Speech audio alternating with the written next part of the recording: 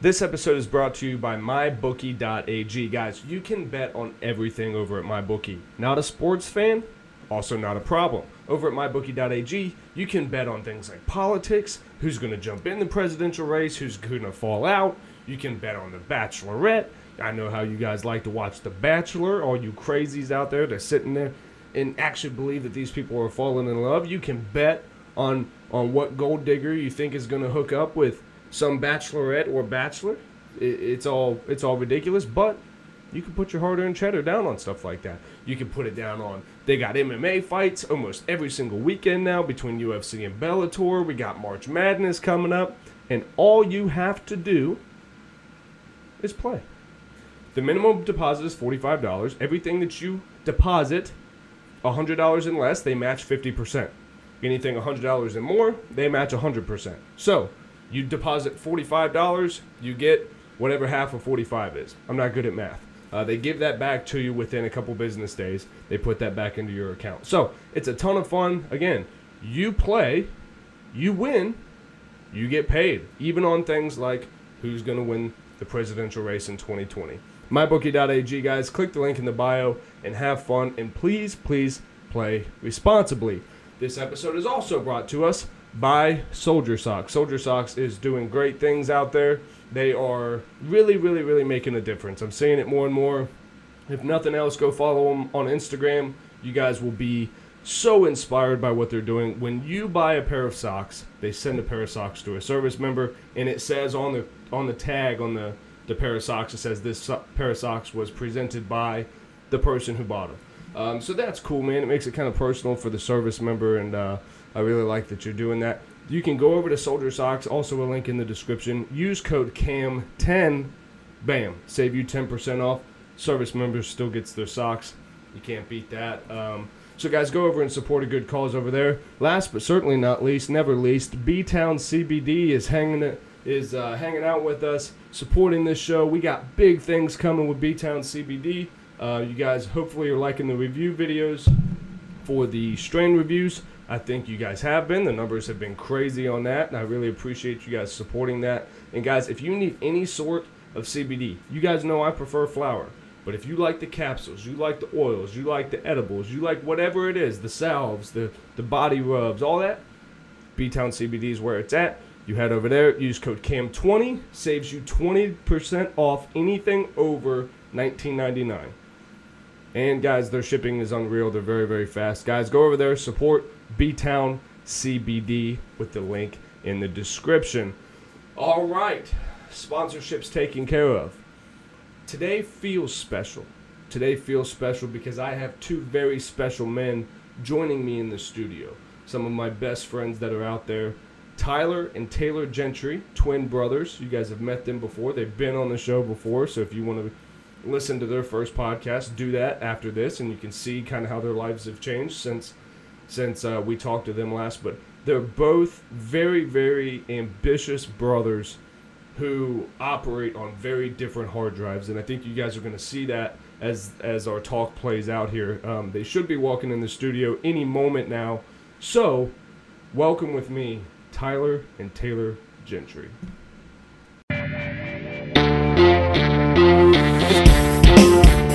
You don't say that.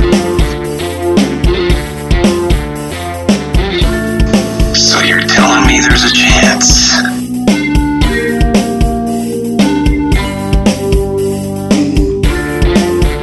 Okay, just help.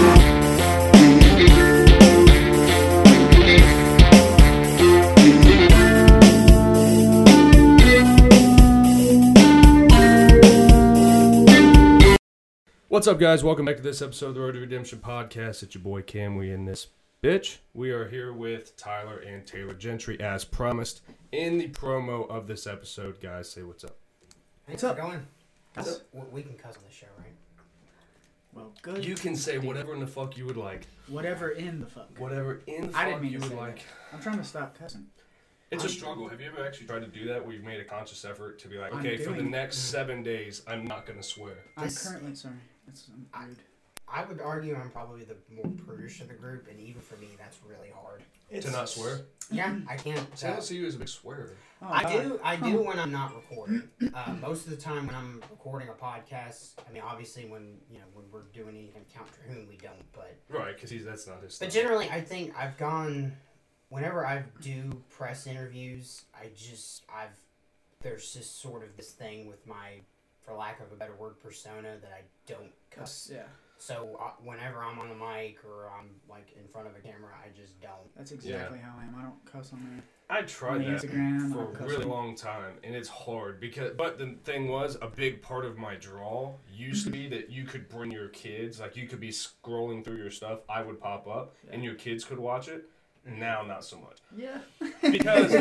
because like, what in the podcast space, I pretty much assume kids are not listening to this. There are not young children who would be so impressionable to be like, where did you learn that word? Right. And they're like, the Road to Redemption podcast. Yeah. They're not going to I would say it's that. the demo's probably 15 to But even Instagram, I mean, it's if you're old enough to be on Instagram, listen. I'm probably not the worst thing you're going to experience on your Instagram feed. True. So There's a lot of yeah.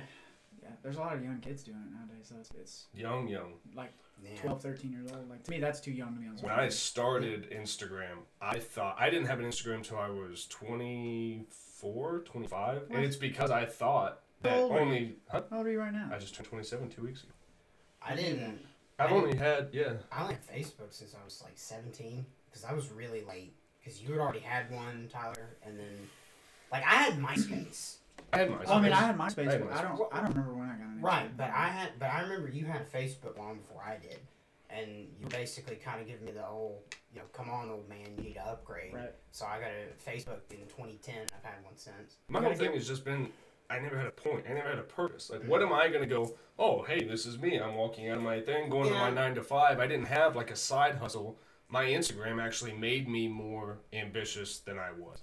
I would say that's everyone's thing now. Yeah. If it weren't Everyone. for Count Drahoon, I probably wouldn't have a social Social account of any kind.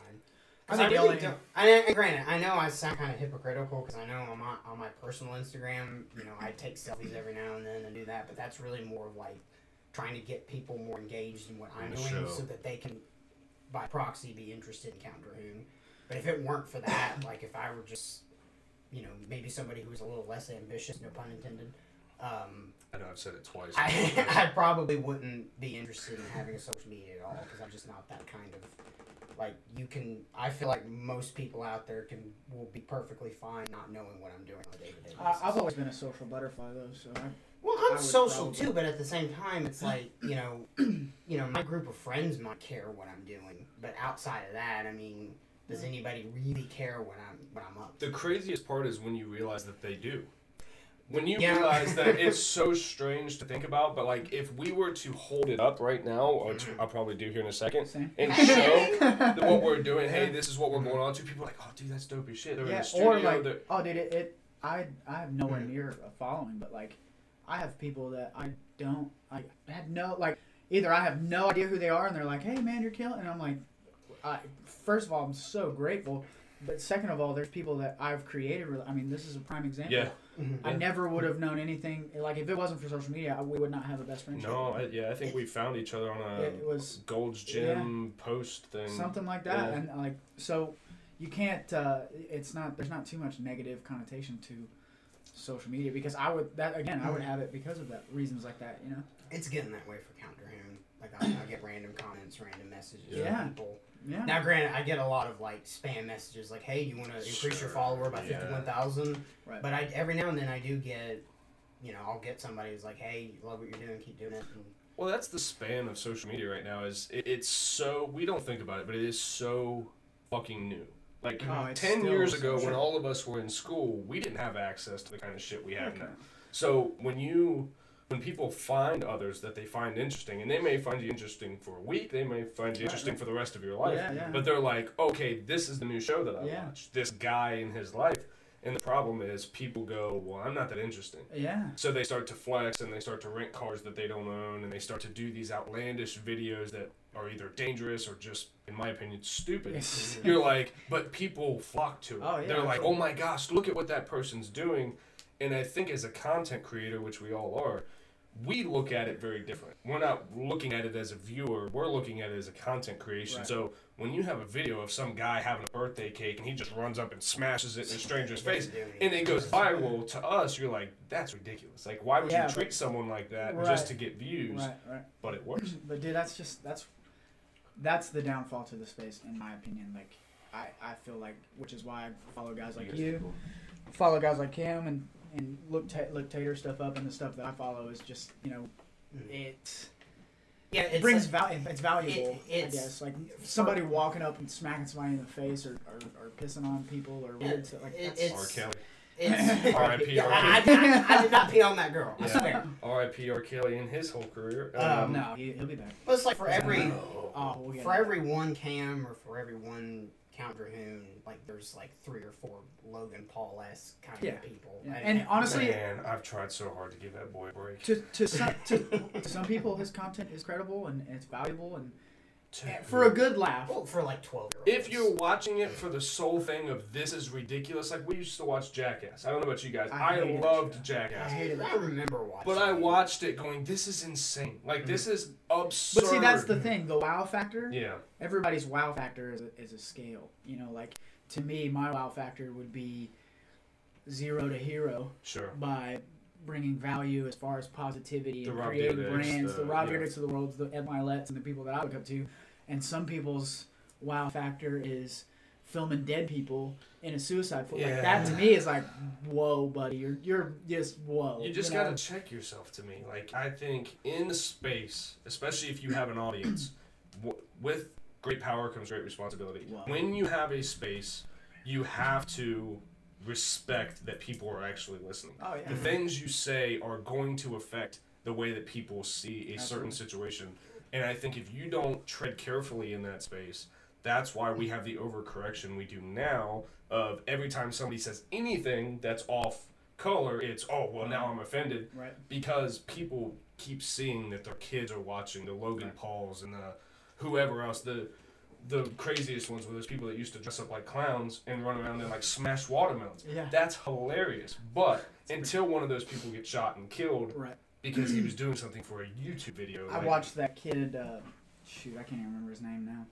But he had on his 16th birthday, he got an Audi R8 and he got reflective paint. I've seen those, yeah. And he was like, today we're going to smash a skateboard through my windshield.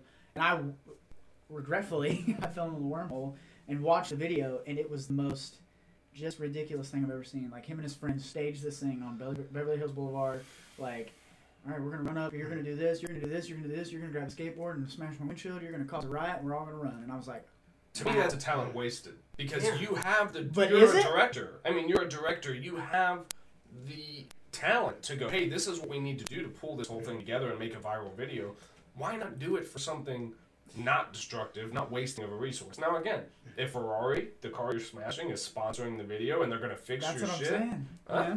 I mean, how can you be mad at it? I mean, that's what I'm saying. We don't know. I mean, I don't know the back end of it, but like, it probably pulled in a whole bunch of money. And he even said, I can't remember the kid's name, but he even said at the beginning of the video, he was like, yeah, YouTube views are down, so you gotta do this stuff to get the views, and it's like. And now you can't do that. So now YouTube. You know what I mean? Yeah, it's YouTube's guidelines have changed. You can't do pranks. You can't do outrageous shit. I saw yesterday that they're gonna start pulling it. Disney and they pulled like millions of dollars of ad money again because this happened last year, and they pulled money again because their Disney, this movie's coming out, was in front of like people flipping cars and killing people and just weird stuff, so they don't want their ads in front of it. We don't tap that camera for me, that button. Well, and it's what we just talked about too in the whole space of social media. The three of us just sat here and was crying laughing at Oh Hello on Broadway. And it's because as content creators, we're seeing the back side of the house, the front side of the house, the talent of it, what these guys had to do and become to make that possible. To me, a 17-year-old kid flashing money that he didn't earn, but it's his parents' money. I'm like, there's no real talent in that. There's no real... Now, again, I'm a curmudgeon. I'm a full-fledged curmudgeon. When a curmudgeon, it's somebody who, like when something becomes popular, I hate it. Oh, I'm kind of the same way. Yeah. But it depends on what it is. I mean, you've seen me go through that. Like, Yeah, I was I with didn't know there Christian was a name for Guzman and his whole run, like Max Tuning, until they hit that level when everyone's watching. And I'm like, I don't want to hear about it anymore. Like, I get it. It's old news when it's new news type deal. Like when it becomes new, you're like, oh, I've been watching that. Well, and when people take it so far, like I always hope that people listen to my message and they take the parts that apply to them. But I hope people never look at me as an example as to how to live your life. And people do that with him. They're like, well, I'm the Alfleet and the Ghost lifestyle. And it's like, you are just now Christian Guzman. You are not yourself liking the products that he likes anymore. You're becoming him so that way you can be a personality on social media. That makes sense. That's kind of, there was a podcaster I used to listen to, and this may be a little bit different about what we're talking about, but there was this podcaster I listened to for a long time. I primarily listened to him because I really liked his take on like the news and politics and economics and stuff.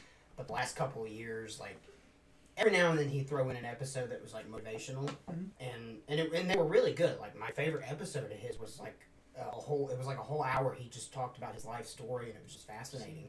Awesome. But then over the last couple of years, like he kind of started to get, I would say, a little full of himself, and he started doing more and more of the motivational stuff. And he was attracting a lot of different kinds of people to his show that weren't exactly my demographic per se. So and there's nothing wrong with that, but it's just, it was a shift change that I didn't feel comfortable with. So over time, like he actually completely rebranded his show. So like now he's only doing motivational. And so I kind of tuned him out. You found your stop on the bus, you know? That's your time where, hey, the way that this show has grown, just like people do, you grow apart from that show, with where he was going. Because for a long time, he was my favorite podcaster. Like, that was my favorite show. Like, I would, I don't want to say out loud. Okay. But he was really good. And I still, like, appreciate him because, like, he actually offered a really good podcasting course that I took. And it was good stuff. Like he gave solid information, but it just, I don't know. So that leads right into what we were talking about before we started the show. We all said, well, let's save this for the podcast. The art of podcasting, because now we can officially say you recorded the first episode. We are all podcasters in here. Cool.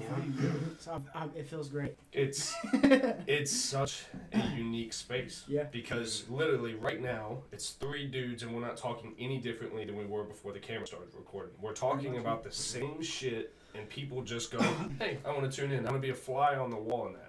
People look and go, well, this is an easy thing. You just hook up a mic and you start talking. It's not. It's. I think all three of us can say how hard it is. You have to be able, because what we were talking about is we're literally talking to each other and we're bouncing ideas around, but we're talking to an audience that's not in the room. Right. We're giving different pieces of context that maybe you would not if we were just sitting here talking. You know, you're explaining through things more. You're being recorded. For some people, that's enough to mentally send the conversation off the rail. And people now, the space is becoming very saturated. Yes. I mean, it's just like anything else. Like when Facebook became a thing, everyone had a Facebook. Well, it's like when Instagram, when YouTube, everybody, like, I mean, I've got a YouTube channel. Right. I mean, everyone has YouTube. I think it's my theory, and I mean, this is my opinion. It's the same thing with business, with social media, with just anything in general. Like the cream always rises. Like anybody, and this is a mindset thing, like a thing that I try and instill in myself and people that I talk to on a daily basis. Learned it from riding dirt bikes. Was champions are always made on their bad days. Anybody can do anything good on their good days, but when you're having a shitful day and everything's going wrong, that's when a true champion comes about. So in my opinion, everyone's like, oh, I'm starting a podcast, or I'm doing this for social media, and I'm going to do this. Like, of course, it's going to be good when it's good. Of course it is. I follow a woman on Instagram who's been talking about launching her podcast for over a year, and she hasn't done anything. Right, and that's what I'm saying. Most people, oh, it's this, or oh, it's this, or oh, I'm going to do it when I do this, and people wait for the right time. People do, and I mean, speaking for myself, like, I'm a victim of, I'm going to do this whenever I get my shit together. And I was telling Taylor on the drive up here. I'm kind of like that, too. Nobody has their shit together. So if you wait till you have your shit together, you're going to be 75. Like, man, I really wish I would have done that. And that's that kind of mentality, that is why I would argue why I think I'm not as far along as I could be, because I was in that mindset for a long time about, well, if I get this right, then I'm ready to do this. As soon as I get to point A, then I can get to point B. That always, kind of off topic, but that's always astounded me, because how you are when you do that, I am the exact opposite. I will put every iron I have, throw it in the fire, and if they just don't work, I'll just pull it out, the thing throw is, it away, and just keep going. At some point, it's good to have a plan and have phases to that plan to get to it. But at some point, you just got to do it. Right. And that's what I did. Just, over the last couple of years, I'm like, you know what, screw it. I don't have anything else to lose. Let's just do it. Right. Well, him and I talked about that pretty recently, where that's just how things happen. Yeah. Things literally happen because when you're in a space, now what separates people that last and the people that don't is you fall in love with the actual process. Right. Yes. Everything about this process, to setting up the studio, to the mic, to hitting record, to just hanging out, I love this process. Editing, and you're like, oh, I can make this cooler by doing this. Oh, yeah. And even on the worst day, I mean, I think it was 2 episodes ago, I walked in the studio and I sent you the notes that I had for this episode. I had nothing. I had nothing. I was sick. I had every reason to get on here, bitch, moan, and complain about what was going on in my life and I sat in front of the mic and I went 1, 2, 3, record, and I'm like, fuck, I got nothing. See, that right there, that just... It warms my heart, sets a fire under me, because I'm a firm believer in dirt bikes has created this whole mindset's dirt bikes. It always has been, but that champions made on their bad days thing, it's relationships, business, friendships. Literally, you give me one thing, and champions are made on their bad days. If you want to succeed at something, you have to do it when you're sick, when your girlfriend breaks up with you, when your dog dies. To me, the outlet of building businesses, doing podcasts. When my best friend died, the only thing that I had to keep me going was the thought of he wanted to do something with me and build a business, so guess what I'm doing? And it was almost essentially an outlet versus something that's oh, I can't do this. It's just that mindset to me is what creates greatness. Over the last month, I've been sick with an upper respiratory infection. You got the clap. No, I'm just kidding. Avoid the clap. Jimmy Dugan. That's good advice. Solid advice. League of their own reference. Yeah. No one knows. Now, you and I kind of sort of got dumped. And was there a third thing? I'm sure. I'm just kidding. Life just wasn't happening the way you wanted it to. Well, yeah, let's just say that. Yeah. But in the midst of all that, I had crap to do. Right. There's editing to be done, there's emails to be sent, there's show prep to be done, there's rehearsal schedules to be made. And granted, I have not taken care of myself properly. I know that. And there's a lot of people that have come up to me who I love dearly, who love me, and they're like, dude, you got to slow down. If you don't, you're going to be out. You're going to push yourself too far. You're going to be out longer. But it's I hear you. I don't have time. You know what? But I can't. Yeah. You know what I say? I have 0 time to slow down. You can slow down, and it's super cliche, but you can slow down when you retire, honestly. I look at my grandfather and everything that man's done, it's time for him to slow down. He's 78 years old. 79. His knees don't work. His fucking arms don't work. But that dude, he played for the Yankees. He owned the Sounds, of all things to own. The dude has had stress. But when you look at it that way, it's you can, and I always look at it growing up with looking at dad, military guy, was essentially keeping up the house for us, doing out yard work, stuff like that. I've seen that dude literally bedridden. Most people would be dead. Yeah. And him being I just got stuff to do, man. And it's well, shit, if he can do it, I need to do it. I shot a movie yesterday. I was on set for almost 10 hours. I got there. It's crazy. Well, I got there way earlier than I should have, but for whatever reason yesterday, I woke up at 4 o'clock and I just couldn't go back to bed. I would have had to go in that early because I've been shit 3 times. So I was just like, you know what, screw it. I can't go back to sleep. I'm just going to go ahead, get ready, head on up there, kind of get there early in case I can't find my way around campus. Glad I did that because I could not find my way around the place. But I was still 4 or 5 minutes early before call time. Right. I got there 8:15. I was there from basically 8:15 till 7:15 at night. We wrapped shooting at 10 till 6. Kind of stayed a little over because there was some really bad weather, so I was trying to ride it out. But yeah. And the funniest thing about that whole thing, I got a text at 9 p.m. the day before, and he was like, "Hey, I'm playing this hipster entrepreneur in this movie. I need some of your clothes. And I was like, wow. They're like, well, I'm going to that's kill myself. hurtful. Thanks. Yeah. That's hurtful. First of all, thanks, dickhead. Second of all, yeah, sure, I'll be home Also, fine. you know where my closet is. You didn't need to say that hurtful shit to me. You could have just gone and... How about this? I don't have any clothes. Yeah. Douche. Yeah. That's good. What? It was hilarious. Well, so going back to what we were talking Yeah, about. that was off. In the space of it all, I think too, when you talk about the people, think of the biggest names doing this right now: Joe Rogan, Gary Vee, Andy Frisella, and there's plenty of others. I don't listen to the history ones. I don't listen to the political ones because I just couldn't give a shit less. But that's what's big in my space. Not my space, but the space that I operate in. The space of Cam Williams. The space that I operate in. Is MySpace? No, Justin Timberlake bought MySpace like 4 years ago, and he never did shit with it. Nothing? Nothing. You know, he played in that movie. He played in that Facebook movie. He was like, Yeah, you know and what? he I'm going to buy bought it. Yeah, MySpace and try and flip it around. Touche, Justin. But what I noticed, and again, I talk about this all the time, maybe you guys can help me brain bug this out. Sure. When you get the Gary V's and the Andy Frisellas and the Lewis Houses and the... That's a good one. I who heard else? a horrible thing about him the other day. Yeah, well, you know. Go ahead. But that's the thing. You can't be that guy all the time. It's bullshit. You're not the Gary Vee. You're not the Andy Frisella, which is the come on motherfuckers. You're not that guy all the time. So if every time you come into the studio and I hit record, I've got to be that. To me, that's easy. I can act because I can do that. That's in my wheelhouse thing. I can act, but I feel like I'm doing the person on the other side of the camera a disservice because on the day that I feel like shit, life happened to me. I have 30 lessons in there that I could tell, but in my head I'm going, dude, no one wants to hear you bitch. I think the people the reason that they listen to your platform is because of the realness and things like that. And I know my business partner knows Andy, and he doesn't particularly care for the style or what it is, but he will tell you that Andy's that guy all the time. Yeah, that's probably who he is. So I look at it as two different things.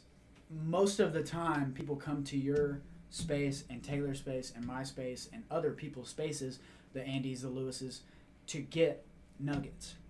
And they take what they want. Well, that's what I'm saying. Most of those people take everything that you're saying and bring it in. So it doesn't matter to them. It doesn't matter to them whether you're in a good mood, a bad mood, if that's who you are when you're on the street or not. It just matters of the nuggets that they're grabbing from what they're listening to. I think personally where all of these things are going, like influencer marketing, podcasting, all this stuff is going, is people look for the real anyway. So if you've had a shitty day, people expect you to say, listen, I've had a really crappy day and I don't really feel like doing anything, and and people expect to get nuggets from that. So I think that's where it's going. I mean, again, I'm not somebody special by any means, but I think what's up? No, it's good. Yeah. I think too it's just people get tired of the same bullshit. Right. Because I can sit on here. We all. Give me water. Give me your water. We need. Oh, you want one without it? Yeah. I got one right here. Is that what this is? Yeah. People sit there, and they're like, okay, I've heard this. I know what you're gonna tell me. I need to hustle. I need to grind. I need to do this. But what about the day that I feel like dog shit and life is really happening to me? Again, where some people are made for podcasting, some people are not. You cannot turn this microphone on and bitch about your life. It's not going to work. No one wants to sit in a room and listen to you bitch about your life. What you have to be able to do is objectively work shit out on a mic. You have to give this is what I would do in my headspace right now. And then 10 minutes later, on the same microphone in the same episode, you're going, I'm a fucking moron. That makes no sense to do that because that's only self-depreciating, and I'm going to do myself no good by taking that ride is something people will do. They'll take the ride with you if they know, because of your track record, that you're going to come to a place of, okay, that was helpful. I think Count Drahoon bitching and complaining about his life might make for an interesting episode. Count Drahoon, but again, he's had a long life. In that space, he's got a lot to bitch about. In that space, could you imagine how funny that would be? They'd be pretty funny. A couple 100-year-old, I don't know how old he is, but so he's like over 1,500. Okay, so a couple so he's lived through 1,000 some years. crazy stuff. So yeah, like listening to that character do that would be hilarious. But again, me as a guy sitting in front of a recording, they'd be like, dude, what the fuck? Get your I don't know, stuff man. together. Like I said, if you're falling into that self-help, self-development thing, most people, I don't know. It's hard to say because my mindset's like, I know my lows are low, so hearing someone else that have low lows. Yeah. I feel like on the road to redemption, you're gonna have. I mean.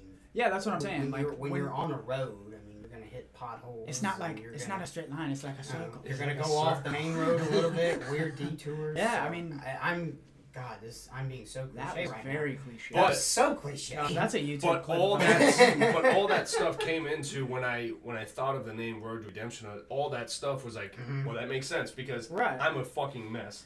And if you look, like, there's part of 24 right now, which is a road that is torn to shit in the back. I mean, it is jacked up.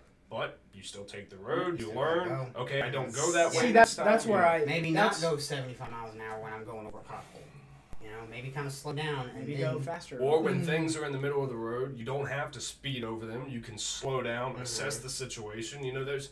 Right. That's where I think in your space and on the Ambition podcast and other podcasts like that, it's almost acceptable to say I've had a really crappy day and work it out, to where somebody like Taylor, who's a storyteller, I was gonna say, I've got this weird mental image. It's like, I talk about ambition. I talk about getting right with yourself and the path forward.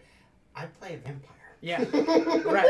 So it's a little different. It's a little different. It's a little different. So people, when I go to Taylor's, I don't want to hear about his day. I want to hear a good story. You know what I mean? To where I go on there to listen, like, maybe Cam could help me out today. You know, that's the same thing with the ambition. My goal with it is to hear these success stories of, like, I started here and did this and then failed here and failed here and failed here and now I'm here, and it's like, whoa. But I've been there. I can relate to that. Let's turn my life around. That's the amazing thing about collaboration, though, is because if the three of us turn this mic off right now, reset, went back to the drawing board, and our whole goal was to make a Count Drahoon podcast where he's bitching about his day, we would do it, and it would be phenomenal. Absolutely. I mean, again, we'd take it the whole level. His hair would be all fucked up. He's sitting here just makeup run with a thing of whiskey in his hair or something. Like, we would take it to the point where people would be like, that was the funniest thing ever. Yeah, and on a day where otherwise Taylor would have had nothing to do in the studio, he just creates this masterpiece that people are like, wow. Again, not everybody can do that when you have to be able to sit behind a microphone, tell your woes, and make it entertaining somehow. I would agree. That would be it. Man, talk about we should write that down. I think that would be a hilarious episode. For those of you, so tell them about the podcast. I mean, they heard you last time, and a lot of people, that's still one of people's favorite episodes. But for the people that may have joined since then. Because you've had a lot of people that have joined since that first. Yeah. Who would have known Cam the Man as a podcaster? That was the first, wasn't it? Was that the first episode we did? That was one of it. It was like I think it was one or episode two. 3. Yeah, It's like the first 5. Yeah. Look at that. This is 76. Look at the Hall of Fame. No one's on it except us. That's it. There's a nice picture right over here. Yeah, Nice. got my father-in-law's grandfather or something. That's nice. That's real nice. So yeah, tell them about Count Drahoon and kind of what they can expect. Well, that's kind of the thing is, like, I know you're kind of in a transition phase. Expect the unexpected. That's wow, that's a really good way of putting it. But I mean, it is because, like, I have an eclectic show. I like variety, probably a little bit more than most people should, but I do. I like to give people a lot of options. Yeah. So with my show, the way I describe it, it is a horror comedy podcast. Mm-hmm. We typically do what you would call audio plays. Another word for that would be radio dramas. Mm-hmm. If you know anything about, like, old time radio, like Orson Welles' The War of the Worlds and The Shadow, Inner Sanctum, those old, plays that would be on radio, you could listen to them. That's essentially the same format. Now we don't do like old radio dramas that have already been done. Like, this is all... It's all new stuff. It's all original content thing. Most of the episodes that you hear, I wrote them. Every now and then, like, my friends will contribute episodes, but for the most part, I've written most of the episodes. Basically, my alter ego is Count Drahoon. He's a 1,500-year-old vampire who has a wide collection of horror stories. Some are scarier than others. Some are just outright hilarious. And has a Frankenstein-type son. Yes. And a lot of times his son Daryl will kind of come into the fray. Who is hilarious. Shout out to that. Daryl. Daryl is funny. Daryl. What a name. Funny. So a lot of times whenever he's in the episode, it's usually stories from Drahoon's past Right. or just sort of these weird adventures they kind of go on to from time to time. Or something that's going on inside the castle that they live in. Right. Yeah. Like, they met a gay mummy. That was funny. They actually had to have an incredible shrinking sub to go into the bladder of a wiener dog Yeah. to fight Ollie. a monster Yeah. outside. What? So, things like that. Now, I mean, we tell lighthearted stories like that, but a lot of times we go into like really dark territory. I'm Meat actually Hank is the best one ever. that A roast familiar is real close. Meat Hank is good. I think this next one that I'm working on might be darker than Rose Familia. Whoa. The coolest thing about your show is, yes, it's all original content.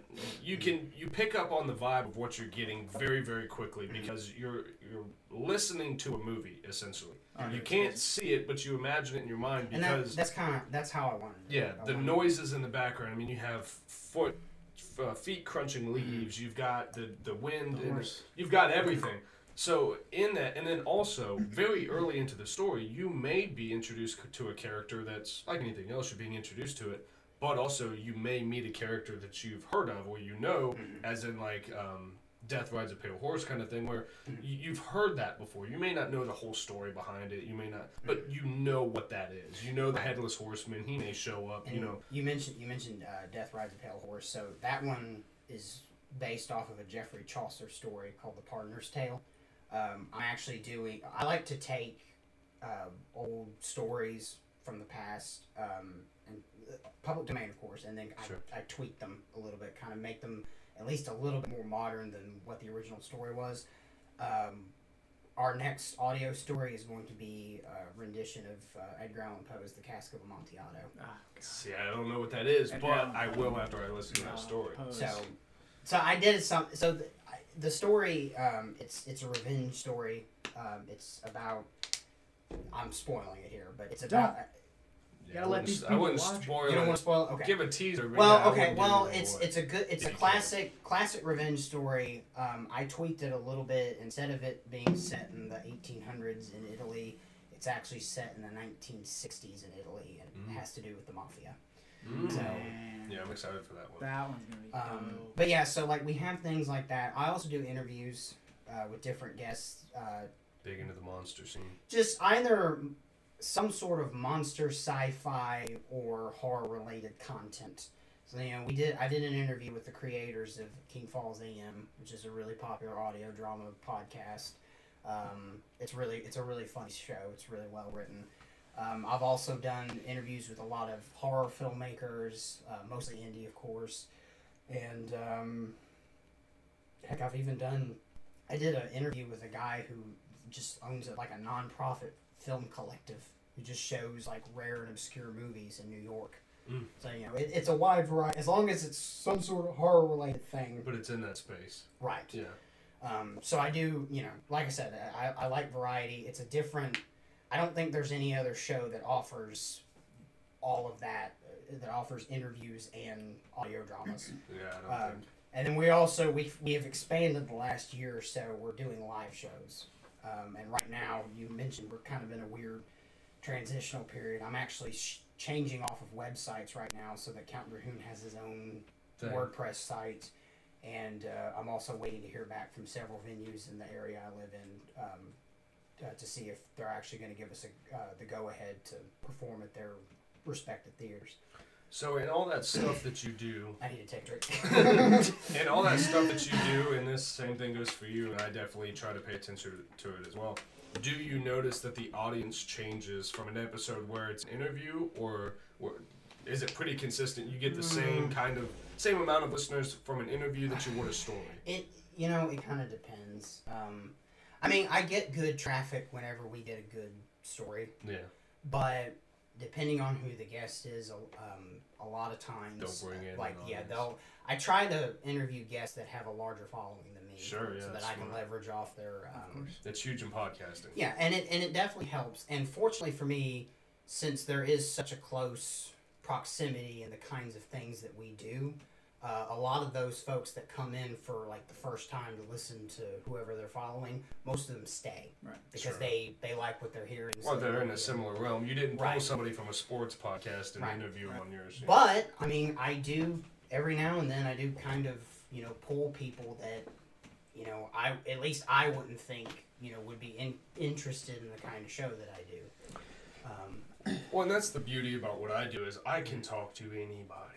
I Well, can you- do you're whatever pretty, the hell I want. You have a wide variety of SHIT to talk about, man. Well, could you curb yourself? The thing is, my weakness, a lot of people see it as a weakness, where I went from heavy into guns and the beards and the veteran community, and then I was big into I was big into physique and bodybuilding and fitness, and then now I'm kind of just a podcaster that trains MMA. Right. I did theater in school, and I did I've played drums my entire life, so I can operate in multiple spaces. Right. Where it was seen as a weakness. Right. Until a platform like this opens, you just have to be able to work to your strengths, and you got to be able to not talk about shit you obviously don't know anything about, because then you're going to get exposed as a phony. But you have to be able to. Big fat phony. You got to be able to sit down and just go, okay, when am I still enjoying doing this? Because Right. the day I don't enjoy doing this anymore, you turn it off and you Never wrap do it it up. again. Yeah, you wrap it up. I'm glad you said that, because I feel like before this, the whole platform for podcasting and for just the internet, online content creating, I feel like before all that, I would have ideas that the kinds of ideas that I have now, but I basically have no outlet to get them out Yeah. there. Yeah, it's definitely stepped your game up. And, As far as well, that. it's that, and it's just growing up, it wasn't a very common thing for a young kid to be interested in old black and white monster movies. It still isn't, and it kind of makes you feel a little isolated, because you want to talk about Lon Chaney and Bela Lugosi to your friends, but your friends have no idea who those guys are. Right. So the internet is, not only has it opened the realm of possibilities for me to reach other folks out there with the kinds of tales that I have, but, you can also reach out to people that, actually like those kinds of movies, and you can just, have a sense of camaraderie with those folks. Well, and there's no shortage of content out there, so you Yeah. can literally, there's a pool for everybody. Right. You can become a part of a community in anything. Yeah. Literally, Anywhere. anything Yeah. in your life that you enjoy, no matter, some people need to take it easy on some of the things they enjoy. If you're out there kissing feet, there's a community of that. Yeah, As it's- weird as that Let's is, not get too crazy. yeah, let's not get too It's wild, not my thing. but Not my thing. there's a community in everything. Oh, yeah. It's, are you willing to put yourself out on Front Street and go, hey, I'm into this. This is what I do. This is who I am. Right. And then you just find that there are people that are like, hey, man, the crazy shit you're doing, I dig that. Yeah, or I had the same thoughts, and I never did it, and now you're doing it. Now I'm doing it. Like it's This is a good analogy. A friend of mine taught me once. He was telling me about a video that he watched, and my friend happens to be a pastor, so he used this in a sermon of his. He was watching some YouTube video of this guy in some park somewhere. He was a drummer, like a Congo drummer, and he had like a whole line of drums just surrounding him, and he just starts. No, I'm sorry, I'm getting that mixed up with something else. Guy starts doing this crazy dance in the park. He's just dancing. It's this weird thing, and people are just kind of stopping to look. And no, I'm sorry. It's the Congo drummer. He's doing the drum, and then the guy's doing a crazy dance. Got it. So, and everybody's just kind of passing by and just looking at all of this craziness. And at the pivotal moment of this video, there's another guy that comes up and just starts doing the same dance. So these two people are dancing, and the conga drummer keeps drumming, and then finally another person joins in, Like a slowly flash but surely. mob kind of And deal. then before you know it, the whole park's just, Interesting. it's crazy that Yeah. everyone's dancing. And the point that he was making is that when you have something that you want to put out there, a message, a product, whatever, it's not that first customer that is the making or breaking point. It's that second person Oh, Yeah. that's That's the powerful. make or breaker. That's good. Because you're Yeah, gonna have that's true. somebody that's gonna try what you do. Yeah. But if you can have more than that one somebody, That's an audience. That's an audience. And that's how you change the world. And I was literally just watching something yesterday, and I can't remember what it was, but that's virality. Oh, it was that new documentary on Netflix called Insta-Famous. These people are, it's fucking terrible. These people are goddamn morons. And the fact that they're fucking famous sends me over the edge. But what they're saying is, you will get famous or get notoriety now, like we talked about in the beginning, for doing dumb shit. Right. There's a big fat guy, and all he does is disrespect the shit out of people. Isn't his name Fusi or something? And he disrespects the shit out of people, and then says that he's doing it to promote love. It's like, okay, that guy goes viral because you're looking at him, me, going, that's a jackass. That guy's a jackass, but like a train wreck, I can't not watch it for some reason because I watch it going, this guy's an idiot. He's a moron. But to your point, one person saw that video and either sent it to their friends going, look how fucking stupid this is, or look at this guy, this is funny. Legend! And then it goes 2, 6, 12, and then it goes insane where these people are talking about they wake up the next day, they have 3,000 followers, they wake up, they have 30,000 because somebody just started to talk. Look at this.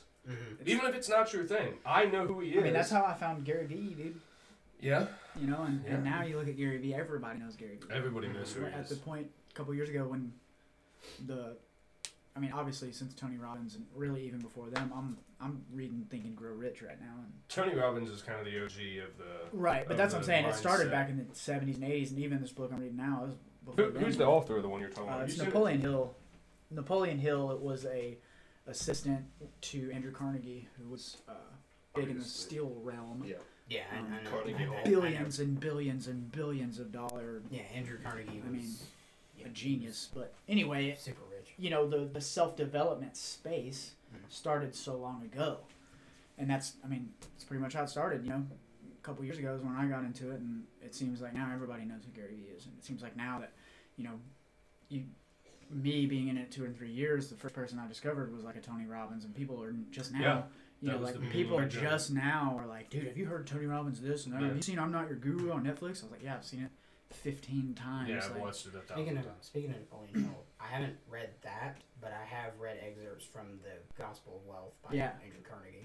Yeah, and I've heard they mentioned that in the book. It's good. I mean, the overall thing is just the idea, like, you know, there's nothing wrong with getting rich and being prosperous, but the thing is, like, as someone who is affluent and has influence and power, it is your responsibility to do good. Oh yeah, absolutely. And that was the whole premise of his. That's actually it touches on and that like a lot. and Carnegie did a lot of good things. Definitely. Like he built libraries, he built schools, Absolutely. he built Carnegie Hall. Yeah. You guys keep this rolling. I'm gonna take a rest. And he just did it out of he did it essentially like I'm sure he may have gotten like, you know, tax breaks and stuff, but I mean he did. But I mean, it's not things. For the most part. He didn't do it just for the tax breaks. I mean, as far as I know, you don't build multiple libraries for no. It's with the kind of money that he had. Oh man, still probably. I mean, the guy's been dead for years, but I mean, he's got a lot of money still. Sure, yeah. You know, no pun intended with the steel stuff. But now that Cam's taking a break, this podcast rules.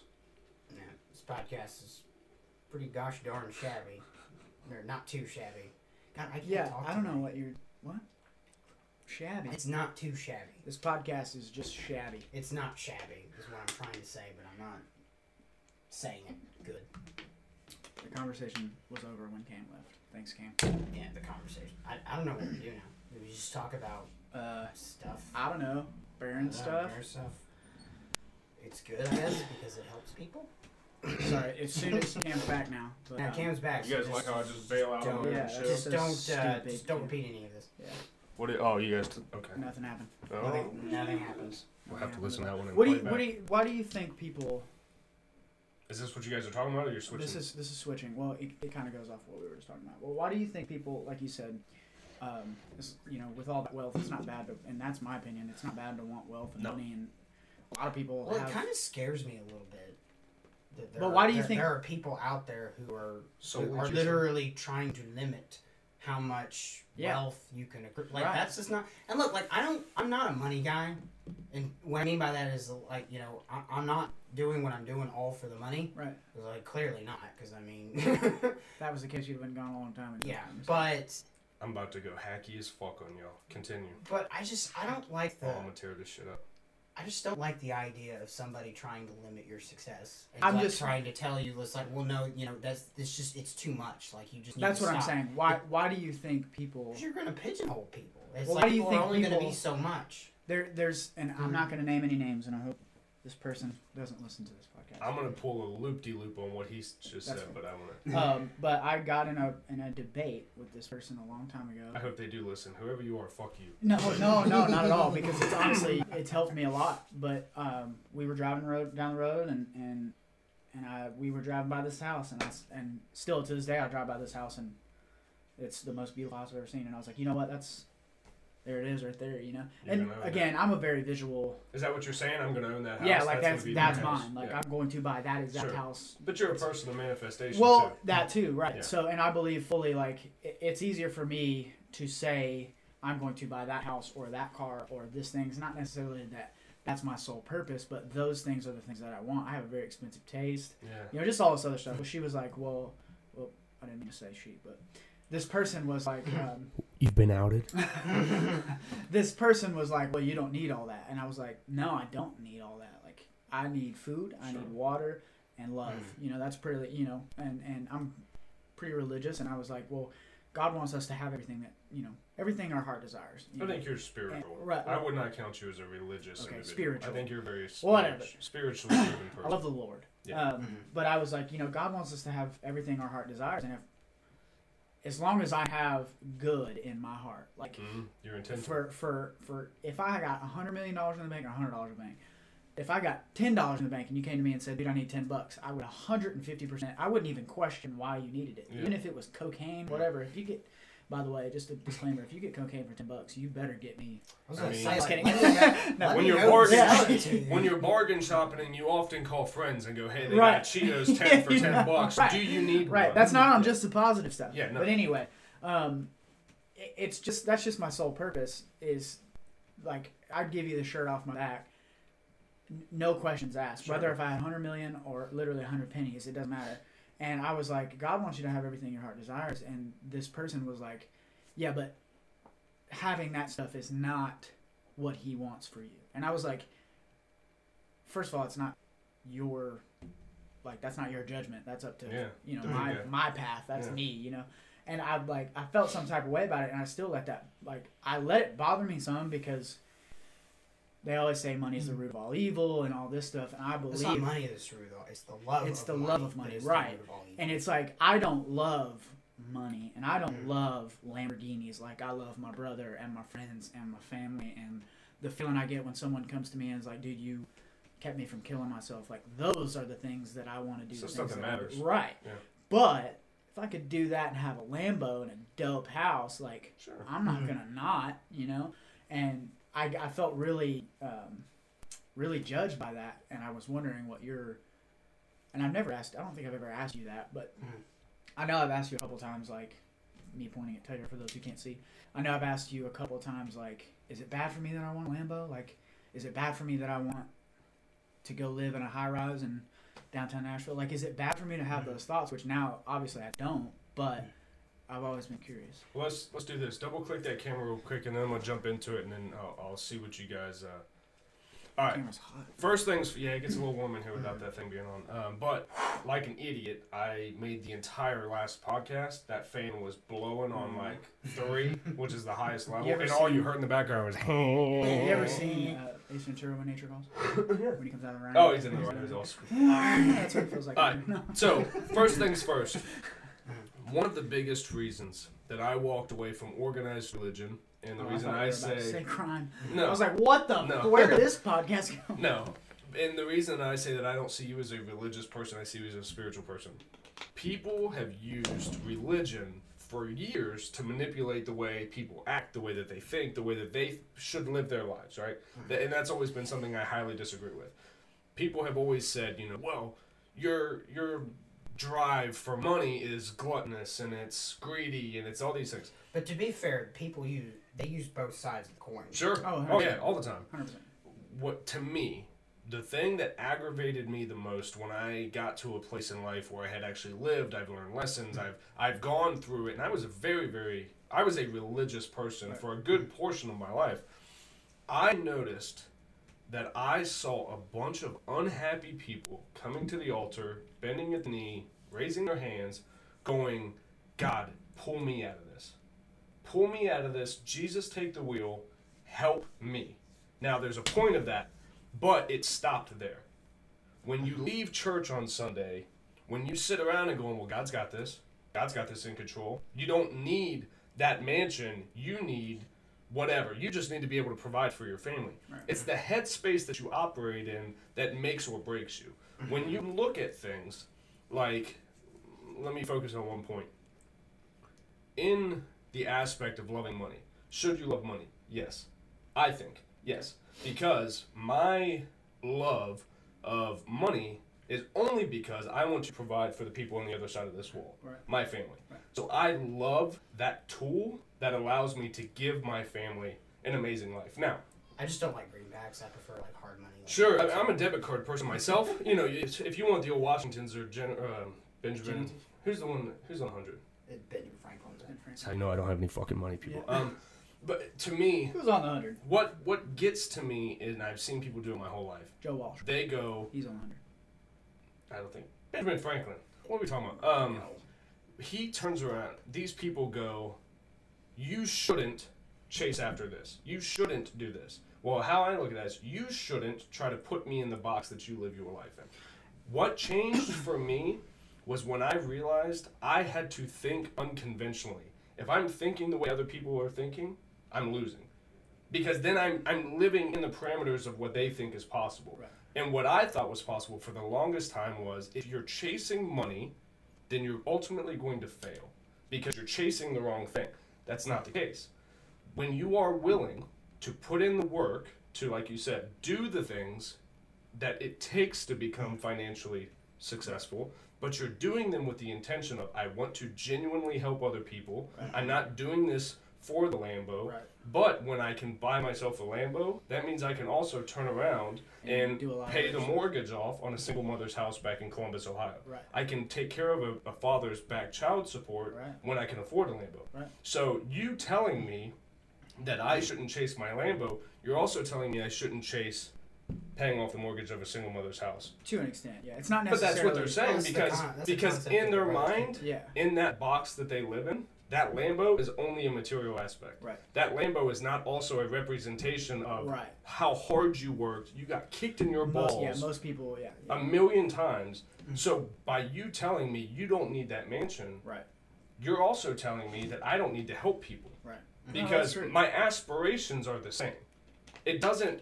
And also, whether if I have a mansion or a... There's also people who think that if I make $1 million, that I took $100,000 from you.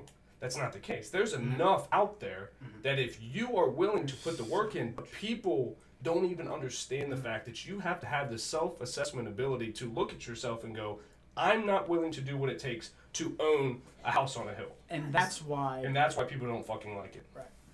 Well, it's like, you know, kind of jumping off from what you said. You know, I have paying patrons on my Patreon, and it's like those folks they pay me money because they like what I do. Yeah. I didn't hold a gun to their head and say, give me money. So, yeah, their whole the logic behind it, you know, well, you stole money from them, you know, to make your dreams. It's like, I didn't steal nothing.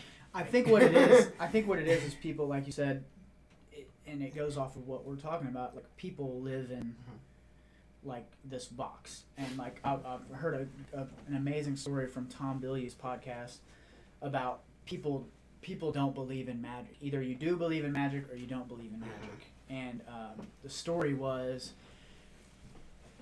as a magician, Tom was he's obsessed with like, he loves magic, and the reason is he loves the work that goes behind learning magic. Like there's a whole nother it's amazing. Which is the Gary Vee story. You have to love the process before you want to be successful. So with people living in this box, people just choose to believe that there's no way that's possible, or, oh my gosh, it's just magic. But what people like us that think outside the box is you don't think of them countless and countless and countless hours of just all of the work and the failure and like the the story that he was telling was the basketball one where you go through a card, pick a card in a deck, and there's 3 basketballs, and there's a statistic that goes behind this that most people pick these top 5 cards, and these 3 basketballs is going to be one of these cards, and then, oh my gosh, you go over there, you take open this basketball, and there's your card. Most people are like, that's not real, that can't happen. Most people are like, oh my gosh, it's magic. People outside the box are like, holy shit. Most people don't believe that he went to Spalding, the basketball manufacturer, and said, look, I need you to manufacture me 3 balls with these cards in these balls, and I'm going to go and do this and do all this work, because nobody fully believes that, like, wow, no one would ever put in that much work. So it's the same thing. The reality that people are so it's the same thing. Like when you see me driving through a small town in a Lamborghini, it's like there's no way anyone can work that hard to have a Lamborghini. And well, they would immediately is. And let's be real, you just turned 26, right? We'll turn 26. We'll be 26 in July. You'll be 26 in July. If someone saw you riding around in a Lambo, first thought would be your dad bought you that. Money. Your dad bought you that. My dad don't have that. No, I'm which no, to me is my favorite. Oh, I love when I watch people and I see it all the time. I have people who fucking hate me on the internet. They fucking hate me. I'm just kidding. On the internet. When I got here I am right here. When I got sponsors on this show, people were like, "This is fucking bullshit. This is a front. This is this. This is that." That's good for me. Oh, because you're now living in a space of what's possible for you, which only makes me focusing on what I'm doing that much more real. Because I see 2 years ago, if I looked at getting a sponsor on a podcast, I'd go, wow, that's crazy. You probably have to have a talent agent who then reaches out to a PR person who now would do. No, you email the CEO that's what I'm saying. of the company. Most people that have that thought process, wow, you probably have to have a talent agent, then you have to do this, then you have to do this. I gotta buy a microphone. You're instantly like, oh, it's not possible. I have to have an audio engineer. Like you're like, well, then, and it's the same thought process that I go through. Is like, I mean, the most Nike, you know, like they obviously did not start as a $1 billion company. No one starts as a $1 billion company. Not unless you've got $1 billion. Well, so. They had to start somewhere, so I'm going to start printing on shirts until I definitely find it and bump into something that comes up similar to mine. What changes the game is when you print that first batch of shirt and nobody fucking buys it, and then you still hustle your ass off for another 2 years to be able to afford one more shirt launch. Speaking in your language, it's a lot like your first fight. You know, most people, and I say this often, and I've never boxed before, never done jiu-jitsu, nothing, but I equate it a lot to getting punched in the mouth. You've never been punched in the mouth physically, like someone's fist to your mouth. You never really know. But figuratively speaking, your brain registers two thoughts. When you get hit, you're either like, oh shit, that hurt, I need to kind of like flee, or you're like, okay, this guy better hit harder on the next one because I'm coming for his throat. So that's the types of people that are in this realm. And again, there's been successful people that get hit in the mouth and flip the script and go around whatever hit them, or you got dummies like me that get constantly punched in the mouth, and I'm just like, that's fine, I got an iron jaw. Well, perfect analogy for that. Perfect analogy. I did not train MMA for the first 26 years of my life because I was so fucking afraid of getting hit in my face. Really? Yeah. I have been an MP. I've wrestled. I was gonna say, you shot. I was a dickhead in school. Like, I've been punched in my face more times. I was a bodyguard for a few companies. I did security at some of the most heard-about bars in the world. Like, me getting punched in my face is not something I enjoy. I know what it feels like, and it's not fucking fun. When you train MMA or when you see that, you go, God bless. That fucking hurts. Just like when you get sucker punched in a brawl or something like that. Then you have the balls to put gloves on and stay next to someone and go, all right, bitch, let's go. Then, when you get punched in your face, you don't feel it, because your adrenaline's going, you're focusing on all this stuff, and you realize that what your reality was before you stepped in the ring is so much different than just having the balls to get in the ring. So by launching a podcast, which everybody, I hope, if you want to launch a podcast, we did all the things of talking about, yes, it's saturated, yes, there are people that are not made to do it. I'm not the one, I'm not your judge and jury. I'm not the one to tell you that your podcast is shit, because I may not live in the realm you live in. But you should start it. You should be consistent. That's the hard part in podcasting. You should be consistent for at least a year.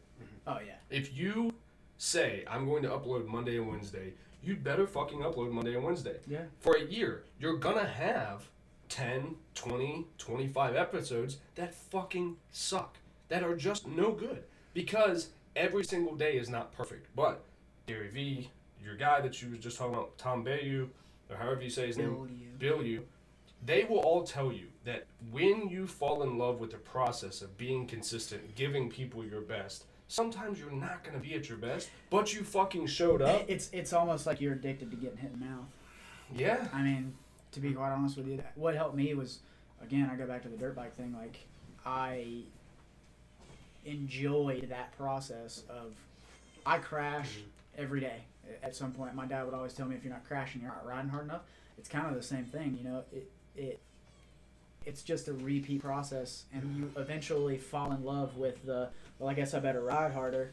I guess I better crash harder. I guess I better get hurt more, because if I'm doing that, I'm pushing the limits and continuously growing and growing and growing to the point to where you, like, get a breath of fresh air and you're like, wow, I've calloused over my hands and I've gotten used to when the bike does this, I can maneuver this way. And it's the same thing with anything. You can always, I always say flip the script. I don't know why I did that. Well, the first time you ride a dirt bike, the thing you are most afraid of is to fall on the ground. Crashing. You're afraid of that. I don't know. For I've been riding for a long time. It doesn't.